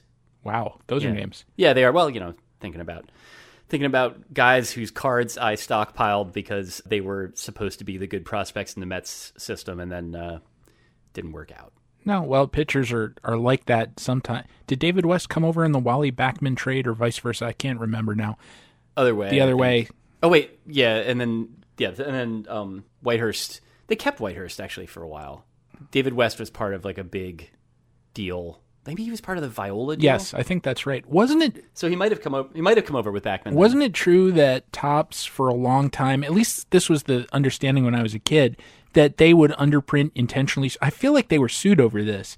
That they short printed certain cards. So it was like the McDonald's Monopoly game where all the winning tickets went to China and all the losing bits stayed here. Yeah, it's true. And they did short print stuff to make it, because if it was the sort of thing where you could make a set by hand by ripping 2 boxes or whatever, then like presumably for them, then people wouldn't want to buy the set, or they wouldn't buy as many packs or whatever. It is always a little sketchy, but they did, I think, like, I don't know if this was acknowledged on the checklist, but I remember it on the like the spreadsheets that we would have when I was working there, that they would have certain sections of it set up as like short print. And they weren't always the good players either, and it would just be sort of like 10 cards out of 100, there'd be fewer of them. Okay. I remember 78, 79, like this is some of my earliest memories that like, and the Yankees were the hot team then because they were the Yankees and they were winning World Series, and you could not get a Guidry card at that time, even though he had just won the Cy Young, and that was the one that you could not find. Yeah, it's sinister. I mean, I suppose it's good business, but that's like, this is real mean to the kids.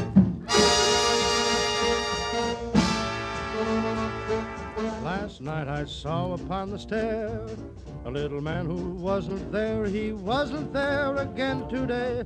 Oh, how I wish he'd go away. When I came home last night at 3, the man was waiting there for me.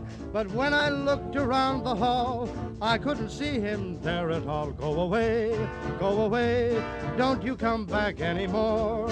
Go away, and please don't slam the door. You can slam the door if you want, if you're really moved to. It's good to get these feelings out of your system. Just make sure the cat wasn't about to follow you into the room, because that could be tragic. In 1899, a fellow named William Hughes Mearns wrote a poem called The Little Man Who Wasn't There, and 40 years later, it was adapted into a pop song by Harold Adamson and Bernie Hannigan. It was a big hit, number 7 for many weeks, by the Glenn Miller Orchestra.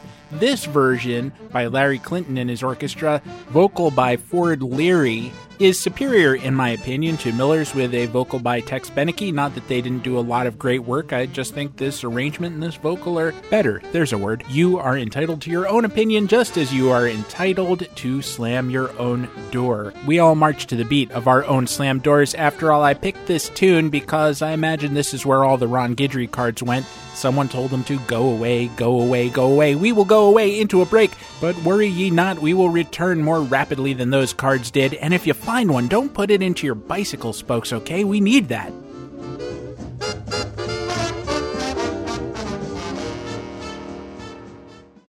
Amplify your career through training and development solutions specifically designed for federal government professionals. From courses to help you attain or retain certification, to individualized coaching services, to programs that hone your leadership skills and business acumen, Management Concepts optimizes your professional development. Online, in person, individually, or groups, it's training that's measurably better. Learn more at managementconcepts.com. That's managementconcepts.com. Lucky Land Casino, asking people, what's the weirdest place you've gotten lucky? Lucky? In line at the deli, I guess? Aha, in my dentist's office.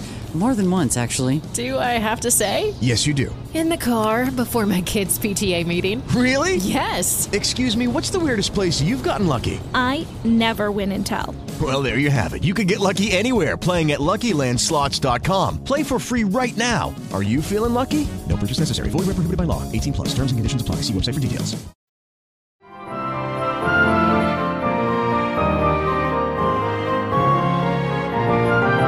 I saw you watch some of the Korean baseball games we're getting now. Just a little bit, but yeah. I did too, just a little bit. But there's something wonderful about how it took all of American sports going away for us to notice that sometimes other countries play games and play them well. It's a bit like Parasite winning Best Picture this year, and a lot of people, including, of course, the president, going, what? Other countries make art? Yeah. Like, that can't be real. Look at how nice that house is. They all live in craters, right? They don't. Yeah, right. I mean, it's just like incredible. But I will say that KBO is one of those things. And I hope that ESPN will keep doing this. I know that they apparently, when they initially approached KBO about running games, and they were like, well, we're not going to pay you, but people will watch it. Like offering to pay a professional sports league in exposure is extremely 2020 shit. But it also seems like the idea of like running these games late at night when you're not otherwise running stuff, if it's cost effective, I hope they'll keep doing it.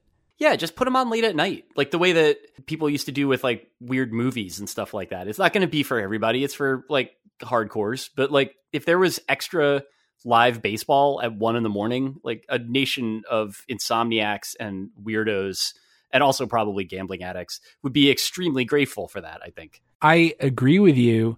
Here's the thing though, like I watched some of that, as we both said, I watched some of the KBO stuff, and all the games that were running that first day, I kind of jumped around to them, but I quickly gave up, and it was good in this sense. And I bet you've had this experience. You go out for a walk in a park and there's a diamond there. And as you go by, there's a game going on. It could be Little League. It could be Beer League softball. It doesn't matter. It's still the game. So you stop and watch for a bit. At least I do. I'm always... No, always. Same for me with basketball too. Absolutely. Right.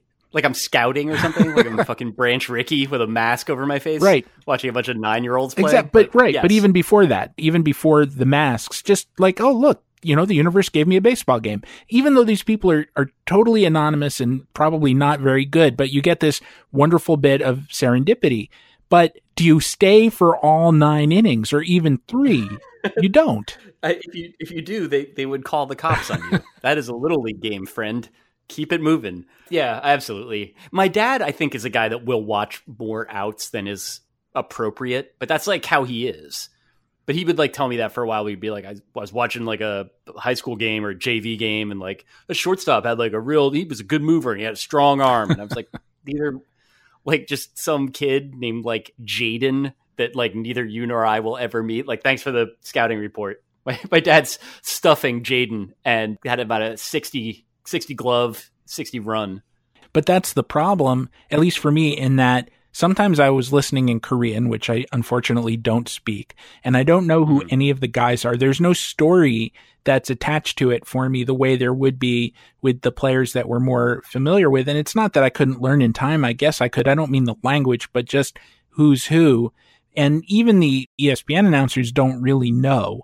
And so you're just kind of watching intramural baseball, and the plot is missing.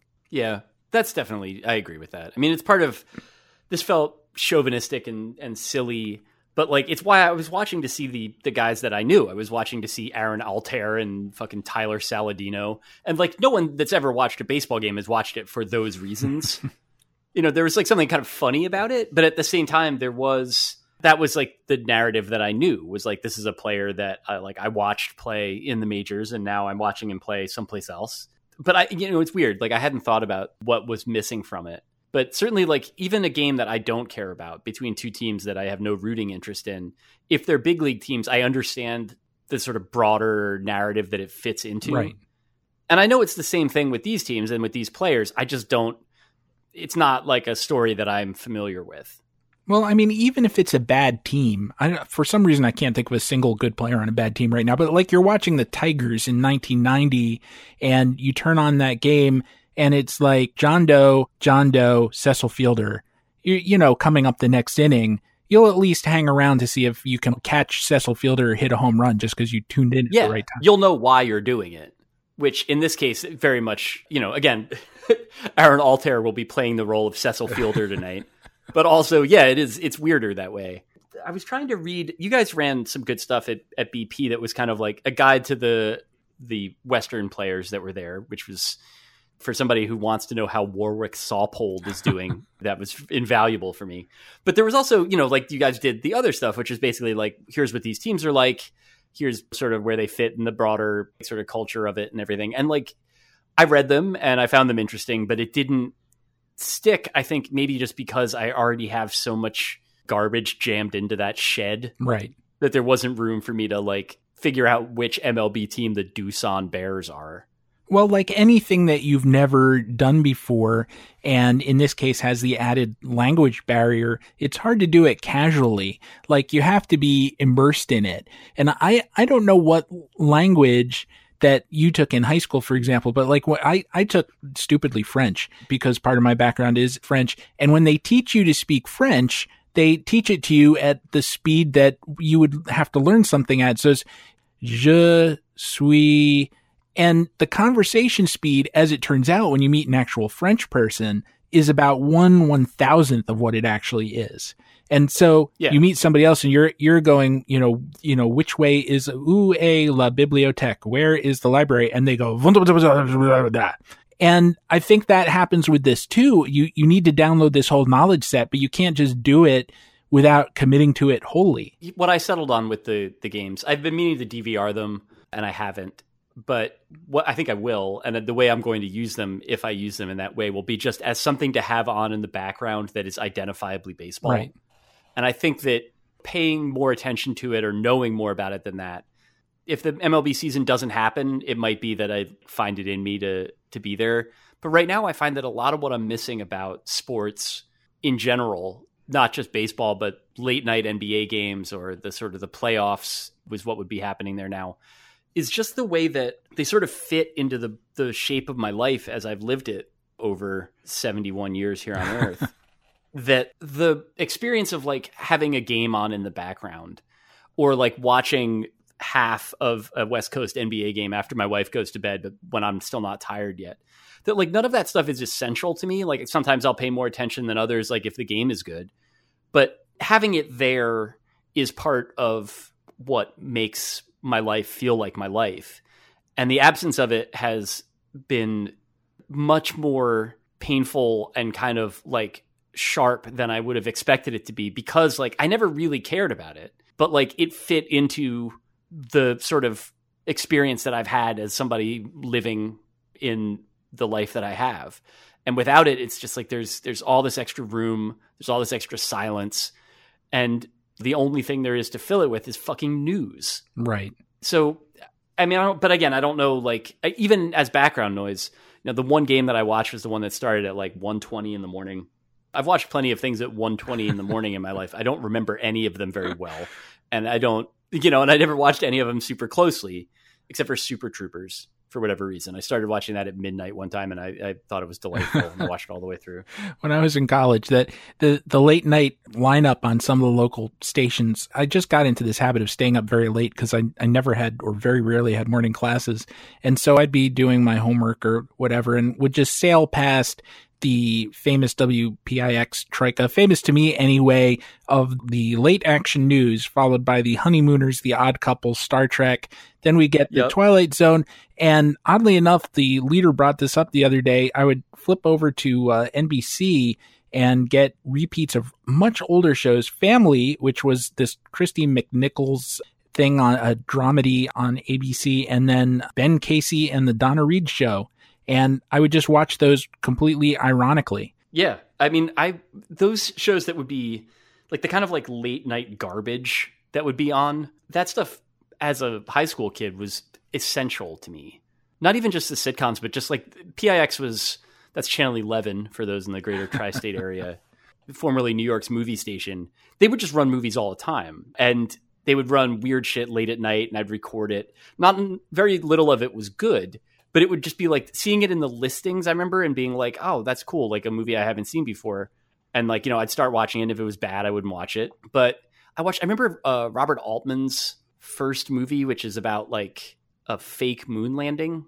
Okay. I think. And I remember watching that, recording it off Channel 11 with like all the commercials that would be airing on a movie that airs on a local station at 3 a.m. So it was just like, do you need to, like, it's a catheter, but like, do you want a second catheter to put into it? Like, you clearly got a lot of problems if you're watching this right now. So like, that's why like the catheter is, just a lot of shit was like, that was part of the texture of it and the experience of it. And I feel like there's kind of like a flattening out of that now. Like if you look at like any of the networks that could like take chances late at night, part of our cable package has IFC on it, and not a lot of independent films being aired on IFC just as a general rule. Kind of like there's not very much history on the History Channel either.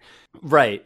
But it seems like the sort of thing where like late at night they got rights to movies. They could do whatever they want. And it's like the weirdest they've gotten is running like Machete and Machete 2 back to back.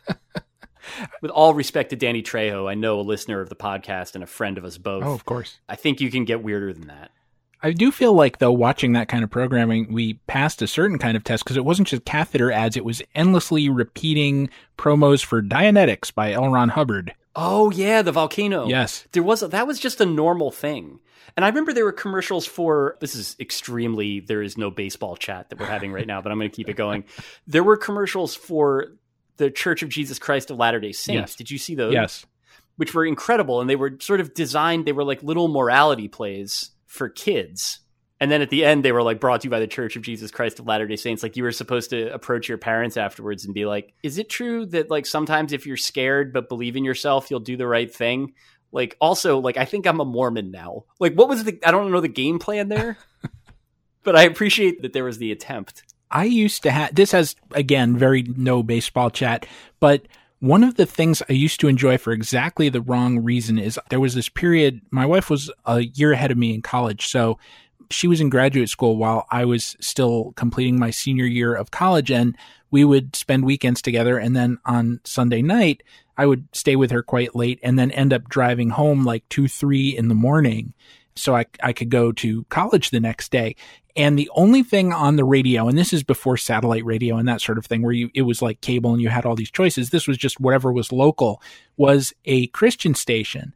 And at 2 a.m, they would play these testimonials that were completely fictionalized.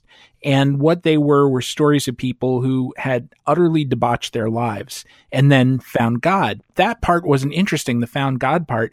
The part before it, the 3/4 before it, was just pure pornography, just being broadcast over the radio. And it would be like, and then I had a threesome, and they would describe that. And you were supposed to say like, oh, that's terrible. And I would be like, this sounds awful, man. Wow. Well, I'm glad you stopped doing that. Exactly. Yeah, that's incredible.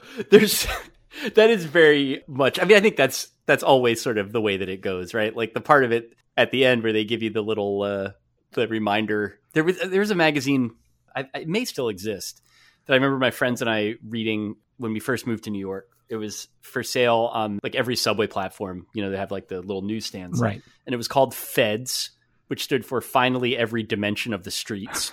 And it would be like interviews with like rappers, but then also with like incarcerated drug dealers. And the drug lord guys were incredible because it was like, there was so much of what you were saying where it's like, nobody ever ran the streets like me. I had like the helicopter would like land on my car. That was like how I would get to my car, was I would take my helicopter. But then even they at the end, it would be like, and that's why I think that like young kids should like choose a different path than me, either because like no one could ever run the streets like I ran the streets, or because they're like, it's bad. Like I'm in jail. It sucks actually. But like there was clearly so much more zest being put into the part about the helicopter landing on the back of your Lincoln Town car. than there was into the whole, like, so that's why I think you should, like, go to community college or learn a trade. I mean, that's really Goodfellas, right? Like, that movie is a testimonial. To live the rest of my life as a schnook. Right, exactly. He just gives you the honest ending. Like, this sucks compared to what I was doing. Yeah, this was a real weird writer's block Dave move. I watched a bunch of interviews with Henry Hill, like hours of them. He was an interesting guy to listen to because I had some idea that it was going to inform the lead of a story that I was writing. And like, it just never did. Like, it didn't make sense. I do that so I often. wound up writing something else. I don't even remember what the fuck it was about. Like, it wasn't Trump either. It was like some other thing. But I remember watching them, and like, when he was talking about that time in his life and stuff like that, like, he didn't remember it fondly. I think because of the fact that he was like, we were just all like fucked up on coke all the time. And like, everybody was just making mistakes constantly because we were really high. So it was weird that, like, I mean, I guess it's a sort of hard. Scorsese's often been accused of this. I think he's a guy with a real strong moral sense in his movies, but he's such a good filmmaker that, like, when he is showing you a bunch of guys like fucked up on coke, impulsively murdering Frank Vincent in a bar, you know, it looks kind of cool. It looks cool. You know, it's not the murdering Frank Vincent part doesn't seem cool, but the rest of it is just kind of like, it's made so kinetically that, and it's made with that sort of, there's like a cocaine-y vibe to it, which is like, that's the more fun part of being on drugs anyway.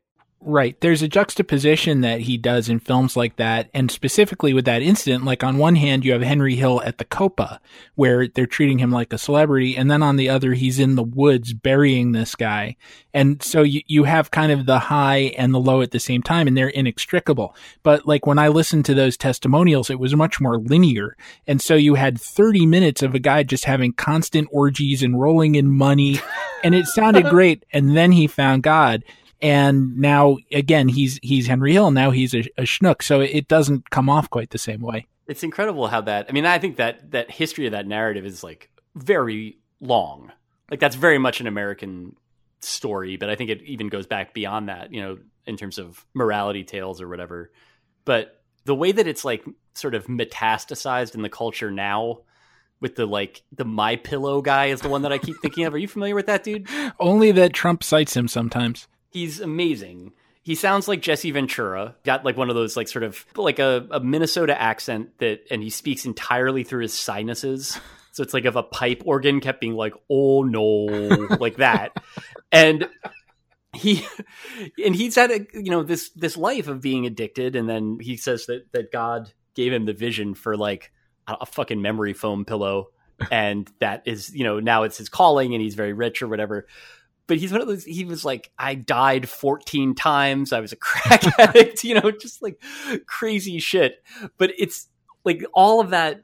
This is like sort of, I guess, the darker, like more ironic part of it too, is that like, you know, all that journey, all that decadence and rot and danger.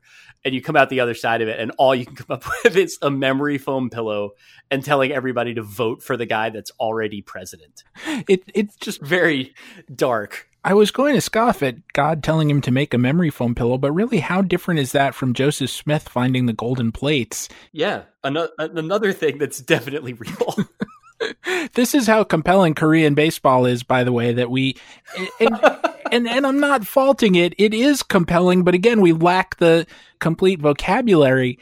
And I saw this headline at MLB Trade Rumors yesterday, and it said, which CPBL or KBO team are you adopting? And I found that assumption a little bit patronizing. And I know, and I feel bad now because you reacted as a glass half full person, and I reacted as a glass half empty person. But I just felt put off that this is given to us like you give a heroin addict methadone. Yeah, right. They're like, oh, you like baseball? Like, how about a bad version of it that's played overnight? And the only guys you sort of recognize, I was talking to a friend about this the other day, the KBO, there's two former Mets in it. And they're both guys that, like, I would turn the Mets off when these guys came in to pitch. Like, I don't have any problem with them personally. I'm not watching Chris Flexen or Drew Gagnon again in my life. Like, it's been too much. If they were with the Mets this year, of course, I would watch them a little bit. But they're over there, and the idea of, like, opting into it, or the idea of being like, well, you can't get the Mets that you like, but you could get the guy that their seventh starter, who they call up and gives up 5 runs in 3 innings without fail. Like, you can get that guy at 5:30 a.m. Well, he might play up in that environment. The Baseball Prospectus assessment was that basically Flexen is probably too good to be over there, but it's the Mets, so what are you going to do? Which, it's cool to be able to have that thought without any actual baseball to leaven it out. Right. There but for the grace of God goes Noah Syndergaard, and he might go anyway. Yeah. Well, he'll go wherever a team lets him pitch the way he should pitch. So when I was leaving Deadspin last fall, I took care to like find all the drafts that I had saved in the back end and just put them in a Word document so I'd have them. And one that I had that was, I think it's probably still on my desktop on my new computer somewhere, was that I had completely pre-written a Noah Syndergaard trade story. Like, I had like 900 words, not including TKs or whatever, that basically presumed that he was being traded to the Astros because it seemed very much like that was going to happen, and sort of like explaining like why this would be good for him and how they would treat him the same way they treated Garrett Cole. Like, just basically the amount of value that a player can gain when they move from a Jurassic organization into even an Iron Age one. Yes, I still have that. So I don't know. Who knows when that will run, but yeah.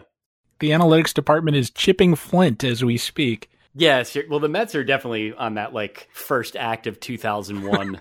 But if all the Apes were like somehow just interns, like they weren't even paying them. But yeah, that's what it was. That's the weird thing about, hey, we're going to sell the team, but still run it. There's no argument for that. If they had won 3 straight championships and were just brilliantly successfully organized, you'd be like, maybe we could keep these guys on. But no, that's the whole reason that they're selling the thing. Right. It's the whole, that's like the value that you're getting with the team. Like, even if you don't get the TV station, which again, I would encourage anyone that wants to buy the Mets, try real hard to get the TV station. It's where the money is.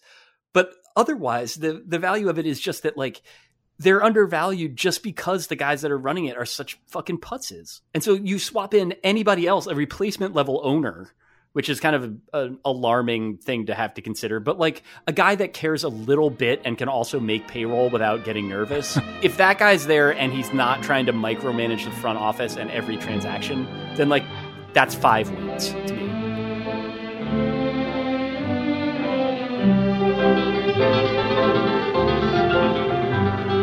Life can't go on without that certain thing. Birds up in the trees would never sing. No, sir, not without that certain thing. Rudy Valley was a major star beginning in 1929 and lasting for about 13, 14 years before his vogue was over.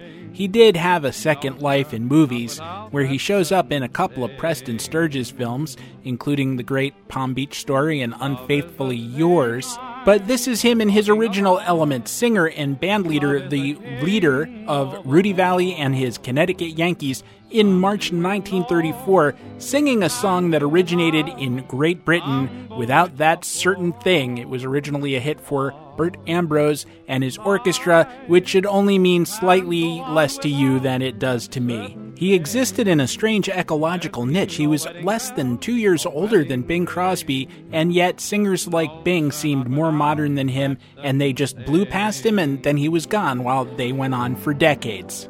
I hope that it doesn't seem like this episode of The Infinite Inning is going on for decades, but relief will soon be yours, because as soon as we make it to the other side of this last break, I will wrap my conversation with David Roth. Hang in that long. Thank you so much.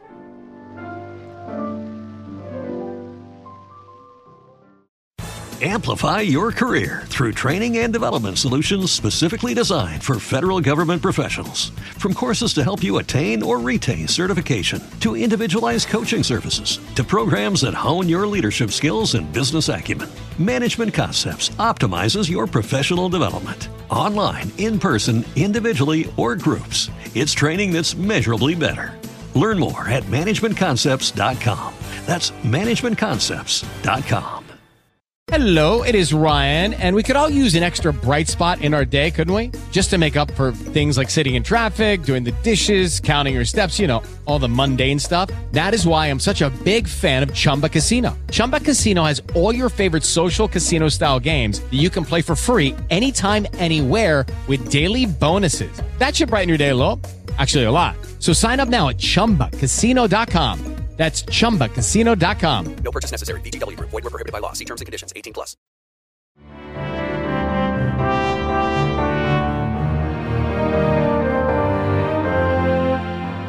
Can I ask this question, though? Is there really, I know this is dumb because it hasn't always been the case. There have been many occasions when the Mets have outdrawn the Yankees, have been more successful than the Yankees, but is there any justification at all that somehow, instead of being in the Bronx, I mean, this is what's crazy about it. Like, it's not like the Yankees are in Midtown. The Yankees are in the Bronx, which in some ways has come up a lot since the neighborhood went into decline decades ago at this point. But in other ways, it still has its problems. The Mets are out in Willett's Point. Is there any justification, I mean, as a New Yorker, to see them as not really being in New York and therefore not having access to the same resources that the Yankees do? No, I don't think so. I think it's just about how much money ownership has. I mean, they're further out, but it's like in terms of being able to get there. I mean, for the Yankees, I think that like part of their strength in terms of drawing fans is that you can get there in a car with relative ease from New Jersey or from Westchester. Yes. And that's true. But like with the Mets, you can get there in a car with relative ease from Long Island. A lot of people live there too. So I think both of them are kind of like they have that marginal thing. Like getting to Mets games in a car, I remember doing it with my dad as a kid, like sucks ass. Like it takes a really long time. You have to be on some of the most reliably jammed and slow moving and under repair roads in the area. But I mean, I think some of it with the Mets is just that they like, I mean, again, because they're an expansion franchise and the Yankees are like the Tiffany franchise. I think the thing that makes them seem, if there's an argument for them being less New York, it's that they have always been chintzier and shittier and more small time than the Yankees in terms of who owns them. I don't think it's inherent. Yeah, no, they haven't had their best owner yet. No, which is weird. I mean, their best owner was like Joan Payson because everybody thought she was a nice lady. Right. But like, yeah, they haven't. I guess that like the thing with the Wilpons that I need to kind of like bear in mind is that like, so they took over in like 2000 or a little after that. They bought out Abner Doubleday, who's like people liked a lot more, and not Abner Doubleday, Nelson Doubleday. They've offended the memory of Abner Doubleday, but they bought out Nelson Doubleday, another cultist. Yeah, it's but there's a period. I guess it's like basically split between when all their money went away that they had invested in that pyramid scheme, right? And that time before that, they actually spent lustily, but in like weird Wilpon-y ways. Like if you look at the 2006 team, it's like there's like 3 guys over 40 that played a lot on that team. Like it's completely baffling, but it's very much like how the Wilpons do it. It's back when they had the money to spend, they were able to like perform their neuroses in full, but the neuroses haven't changed. It's still like, did this person play for the Yankees before? If so, get them. Has this person done it at the highest level? Is it someone willing to talk about hitting with our owner for some reason? But that's basically it. I'm going to look up that team now because it was I just did, and the quadragenarians, is that the right way to refer to it? You had, in declining order, you had Julio Franco at 47, who actually got into 95 games. You had Roberto Hernandez, Tom Glavine, and El Duque. Yeah, that's kind of a lot for a baseball team. It is. And then I think if you keep going, Moises Alou was on that team. Jeff Conine, I think, was on that team as well. That's like a lot of dudes in their later 30s. Well, I mean, the bigger problem is that the younger guys on the team, I mean, like Lastings Millage was supposed to be this great prospect, but they couldn't develop him. And I don't know, it's funny, at the time I definitely blamed the organization for that. And it's probably true. Like they've really not successfully developed that type of outfielder, and they've had a couple of attempts at it. The ones that have worked out are guys that they basically let some other team develop. Like I think if the Mets had kept Carlos Gomez, he probably wouldn't have turned into Carlos Gomez. With Millage, I remember a big part of the issue with him, and I think this was, I guess, maybe also true with other teams. The veterans like thought he was an asshole. And the owners are like very much inclined to take the side of those veterans, not just to hire as many of them as possible, although there's that too. And so I think that he was like not served very well by being in a clubhouse where he was constantly being told to like know his place and shut the fuck up and respect authority or whatever. Right. And there's a lot of other elements to that too. He's, whatever. He is a Black American ball player on a team that was almost entirely older, richer. The clubhouse leaders were white guys. Like, it was not what you want necessarily. No. And I mean, he had some other chances and never did develop, but it can sometimes be tough to recover from that kind of start. It certainly didn't help. I don't know. It's a very weird organization because like I do care about them. I love the experience of going to games and I've missed that so much. Right. More acutely than I would have expected because I don't go to that many games per year. I'll go to 10 or 12. But again, it's another one of those things that sort of lets me know I'm alive, like that feels normal. And even going there and like having them just stomp on my nuts in some terrible new way, which they, it was a giveaway it's day. Part of the deal. Was it? Yeah, right. It is. Everybody gets to throw a Brandon Nimmo gnome at my nuts.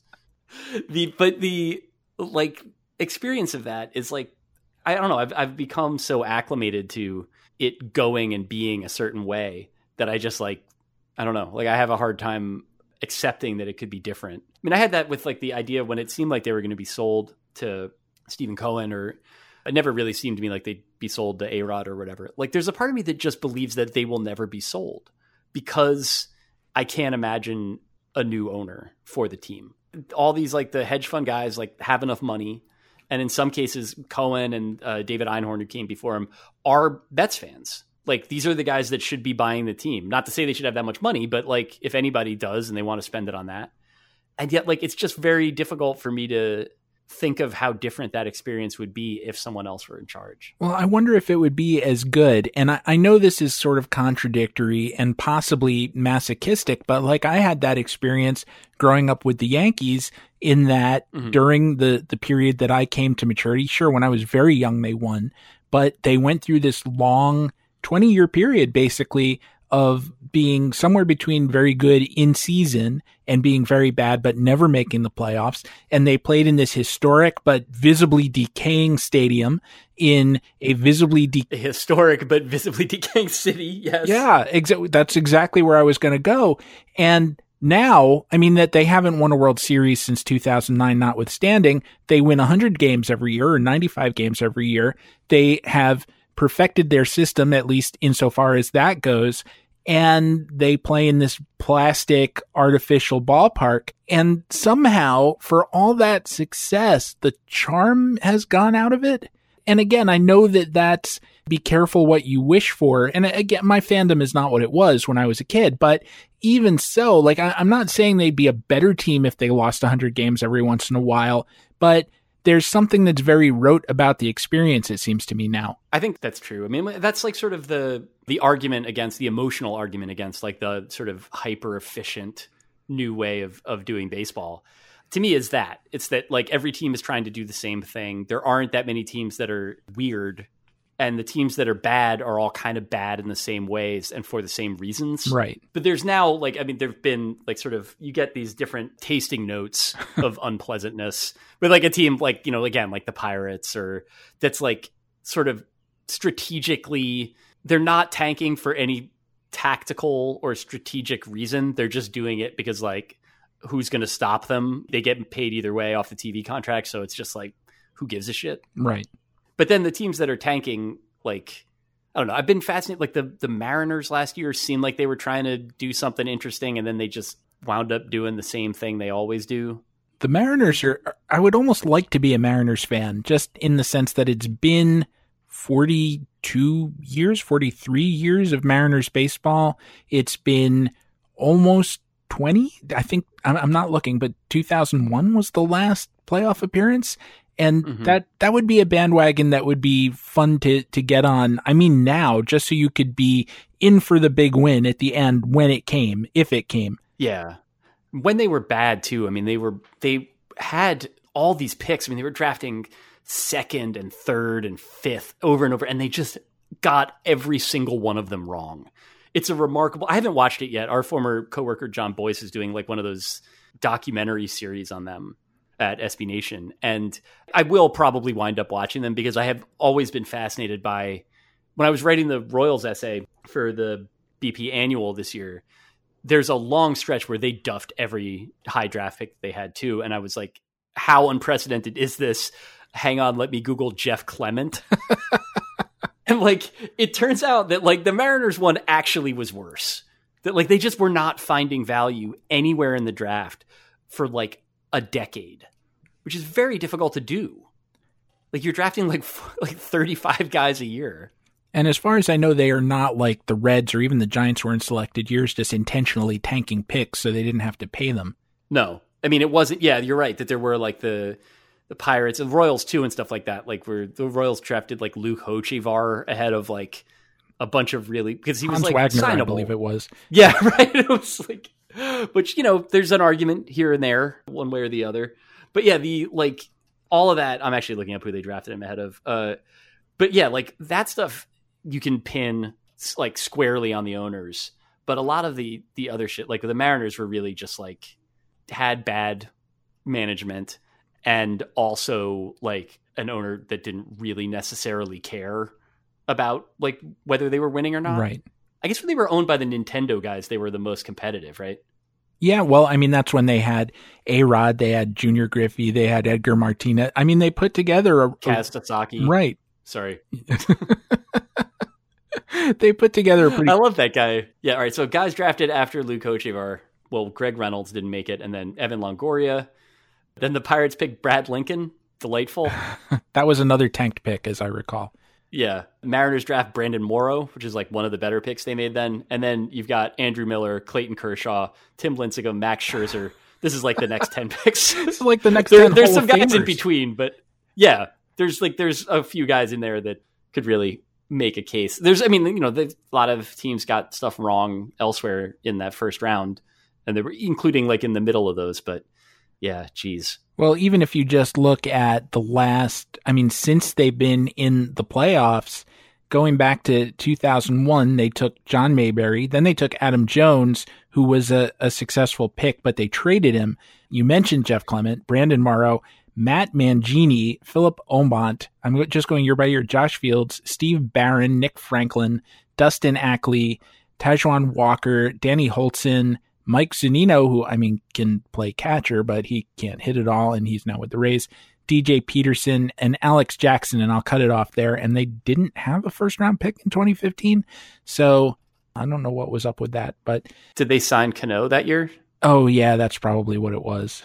I don't remember when that happened, but that's the only thing I can think of. But yeah, that's an incredible string. And like a lot of those guys really were like top 10, top 5 picks. Right. Not to say I would have done better, but I also don't know how much worse I could have done. Read a reasonable prospect ranking and pick the best guy off the list every time.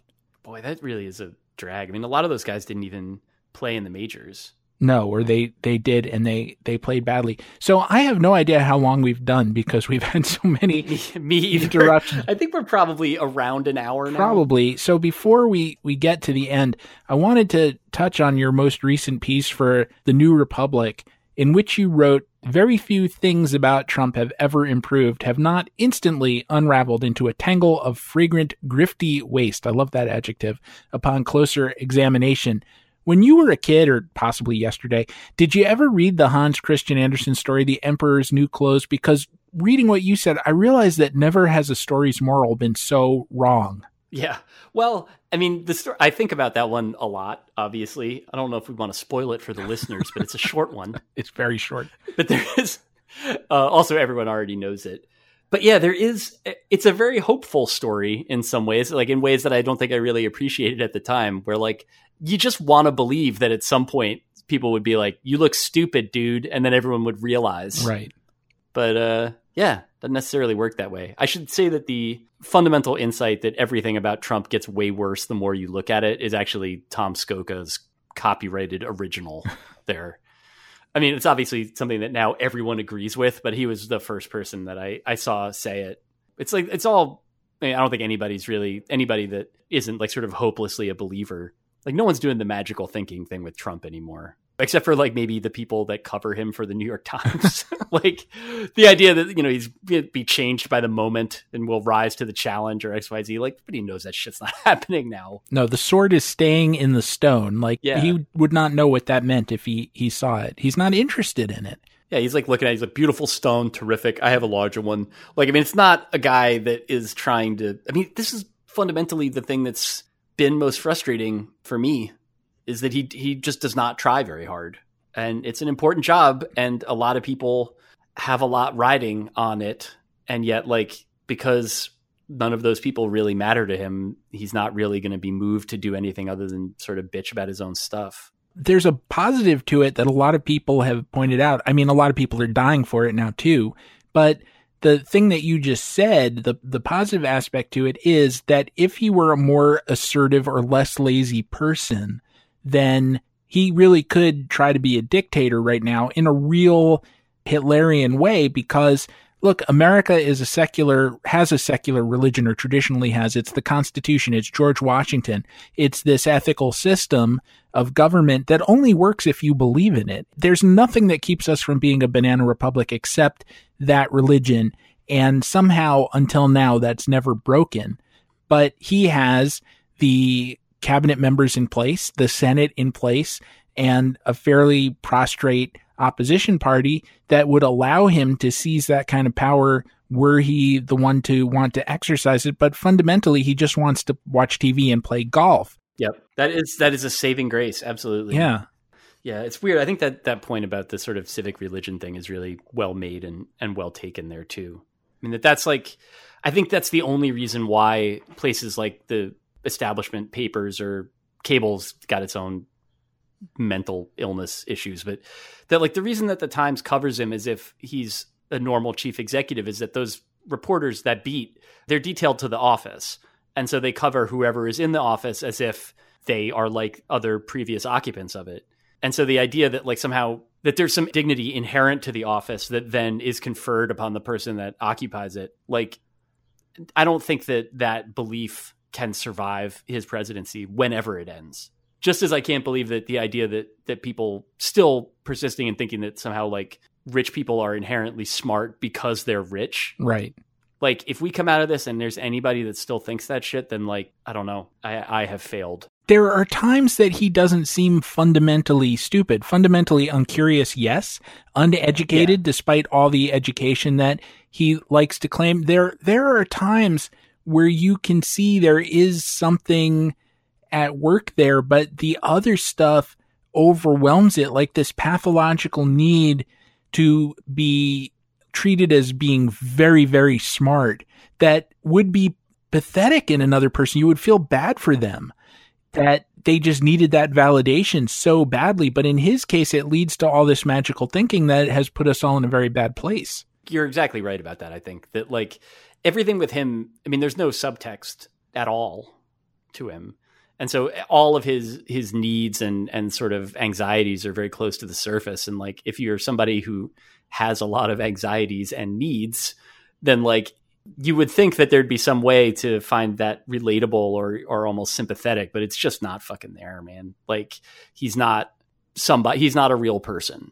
And so there's this, all of that anxiety, it just seems to come from the shallowest possible place and lead nowhere. You're absolutely right. It occurs to me as we're talking, by the way, that Hans Christian Andersen story about the emperor's new clothes doesn't anticipate fascism. I mean, it's from the 1830s, but say you're living in Germany in 1945, you do clearly understand that the emperor has new clothes because the Allies have bombed his clothes to shit, but he still has enough guns that it's problematic for you to point that out.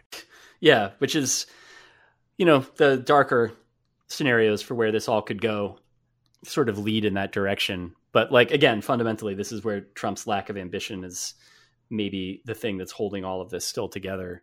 I mean, he's just like, all he wants is to be on TV. And if they're being mean to him, he'll complain about it. And if they're being nice to him, he'll crow about it.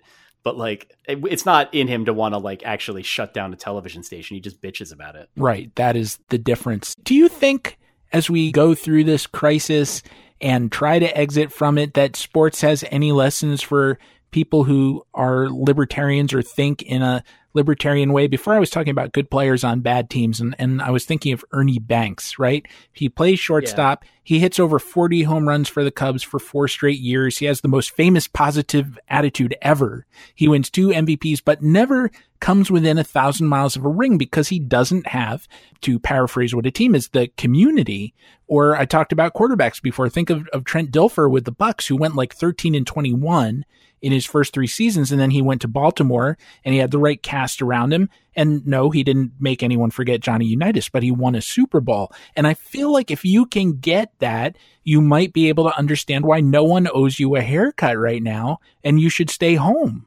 I mean, I think there's people that have a lot invested in not getting it. For 40 years, at least, the rhetoric from the right, and I think the Democrats have been very unwilling to challenge it in any sort of full-throated way for reasons that we don't need to speculate about, but, are disappointing all the same. But there is this, the idea there is that, everything that you get, you have to take, that it's on you, that, the government is going to try to stop you from doing it. Authority is going to try to stop you from doing it. But, so every American life is, envisioned as this hackneyed, violent hero's journey for you to do on your own, conquering what you can and then keeping it from everybody else. The call to get a haircut. Yeah. Right. And I think that, so when you see people talking about this stuff where they're it's not all generational. I think there are older people, richer people do feel more entitled to shit because they have more. But to see people being when I can't get my hair dyed along the usual schedule, that's the same thing as a Holocaust. Those people are assholes. They should know that what they're saying is annoying, but they don't, and wrong and obnoxious, but they fundamentally can't hear themselves. I think, though, that is such a small faction of what America actually is. And this is the part that I've been to go back to what I was saying before, that I've been heartened by, is I think that people do appreciate that community matters and that the stuff that makes that up, which includes, bars and restaurants and places you go to spend money or whatever, that all of that is a part of a system of being and a sort of an organism. And that you wouldn't want to live without that. The idea that you take so much that it's just you and that everything that you go out and get, you're just raiding and coming back with or whatever. I don't think that most people really want to live that way, but you have to articulate an alternative to it. You have to be able to say your life is worth more than this. And Democrats won't or can't, and Republicans never will. And so you're kind of left with people that believe a thing and have no way of making that belief real in their political life beyond just living those values every day as people. Well, what I was going to say is that Obama tried a couple of times, but for a guy who was so articulate and eloquent, it was a very ham-fisted way of doing it. And I constantly reflect, and I don't remember what the context was, when he said, "You didn't build this," talking about the country basically to, I think in the context of small business ownership or job creators.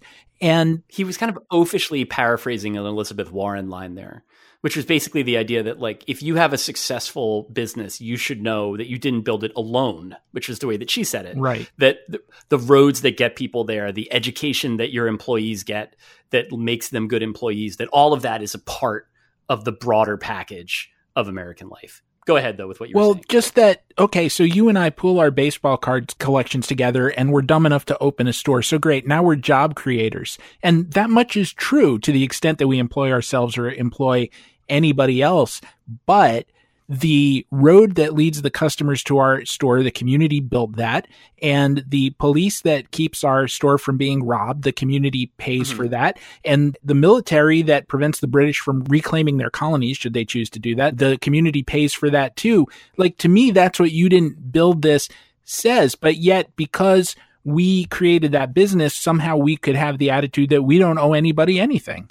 Yeah. It's really hard to know how to reason with that. I mean, I don't think you can. I don't think that that's an adult perspective, and I don't think that you need to credit it. I mean, I think that this is the reason why it frustrates me to see Democrats trying to bring Republicans over to their side or something. Somebody that believes that believes that fundamentally that taxation is theft and all government is illegitimate and oppressive, and that like only the thing that I have, my job as an accountant preparing tax returns or whatever, that exists independent of anything but my own merits.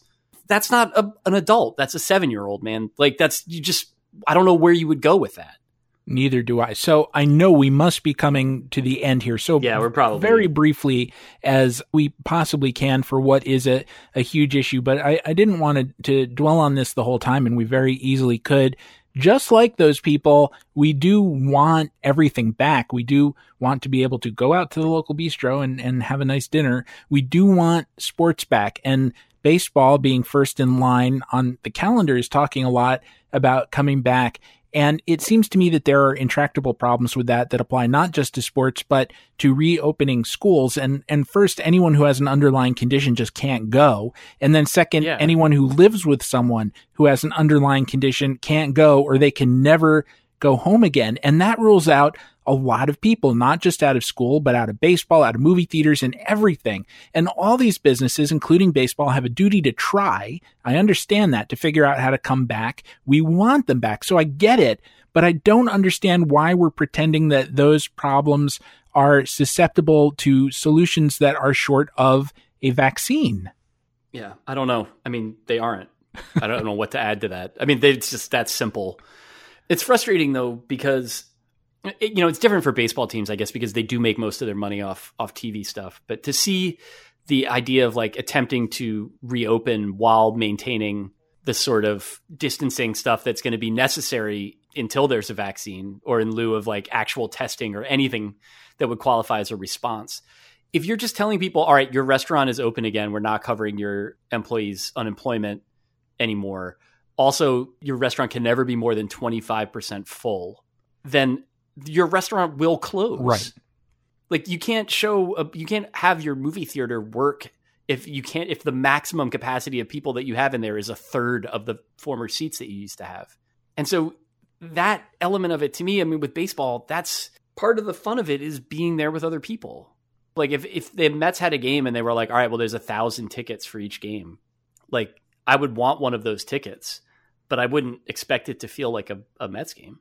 No. And I don't think that would necessarily be what they would want either.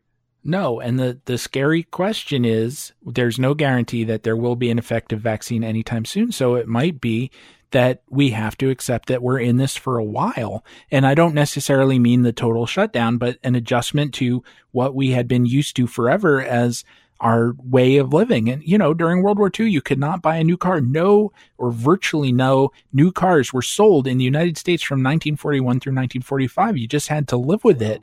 And we can't do that now. We don't seem to be in the situation where we can do a parallel thing that involves the Olive Garden. Yeah, which is pathetic. I also feel like, again, we shouldn't discount the fact that, give or take a few fucking cranks driving in circles around their governor's house, people did do it for 2 months. Right.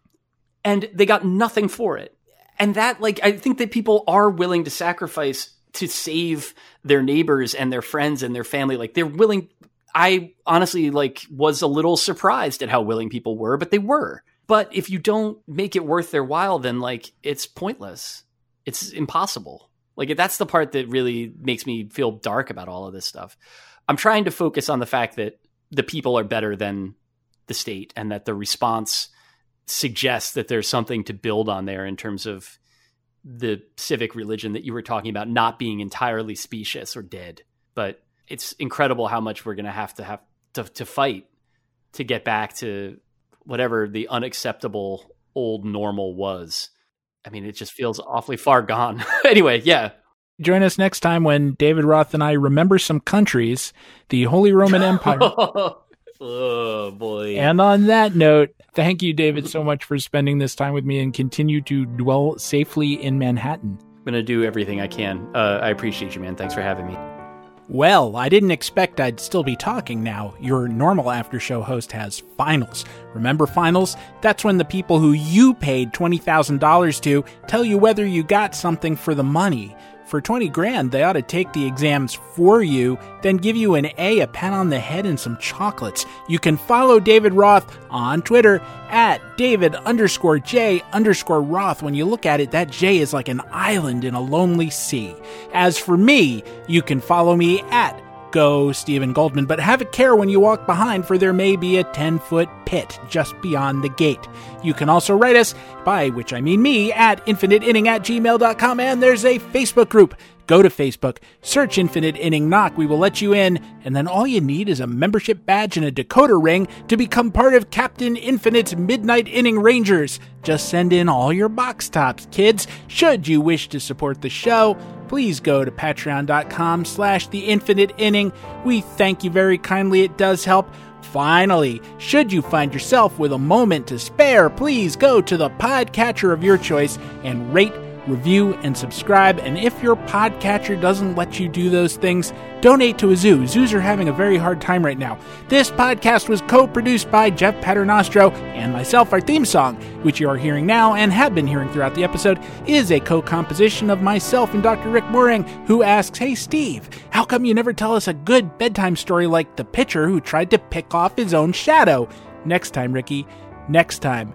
Well, welcome back, brave Voyagers. After 2 hours and 24 minutes, your trip to the Infinite Inning has returned you safely home. I'll be back next week with more tales, and you know what? Discussion too, from inside the Infinite Inning. Amplify your career through training and development solutions specifically designed for federal government professionals. From courses to help you attain or retain certification, to individualized coaching services, to programs that hone your leadership skills and business acumen, Management Concepts optimizes your professional development. Online, in person, individually, or groups, it's training that's measurably better. Learn more at managementconcepts.com. That's managementconcepts.com.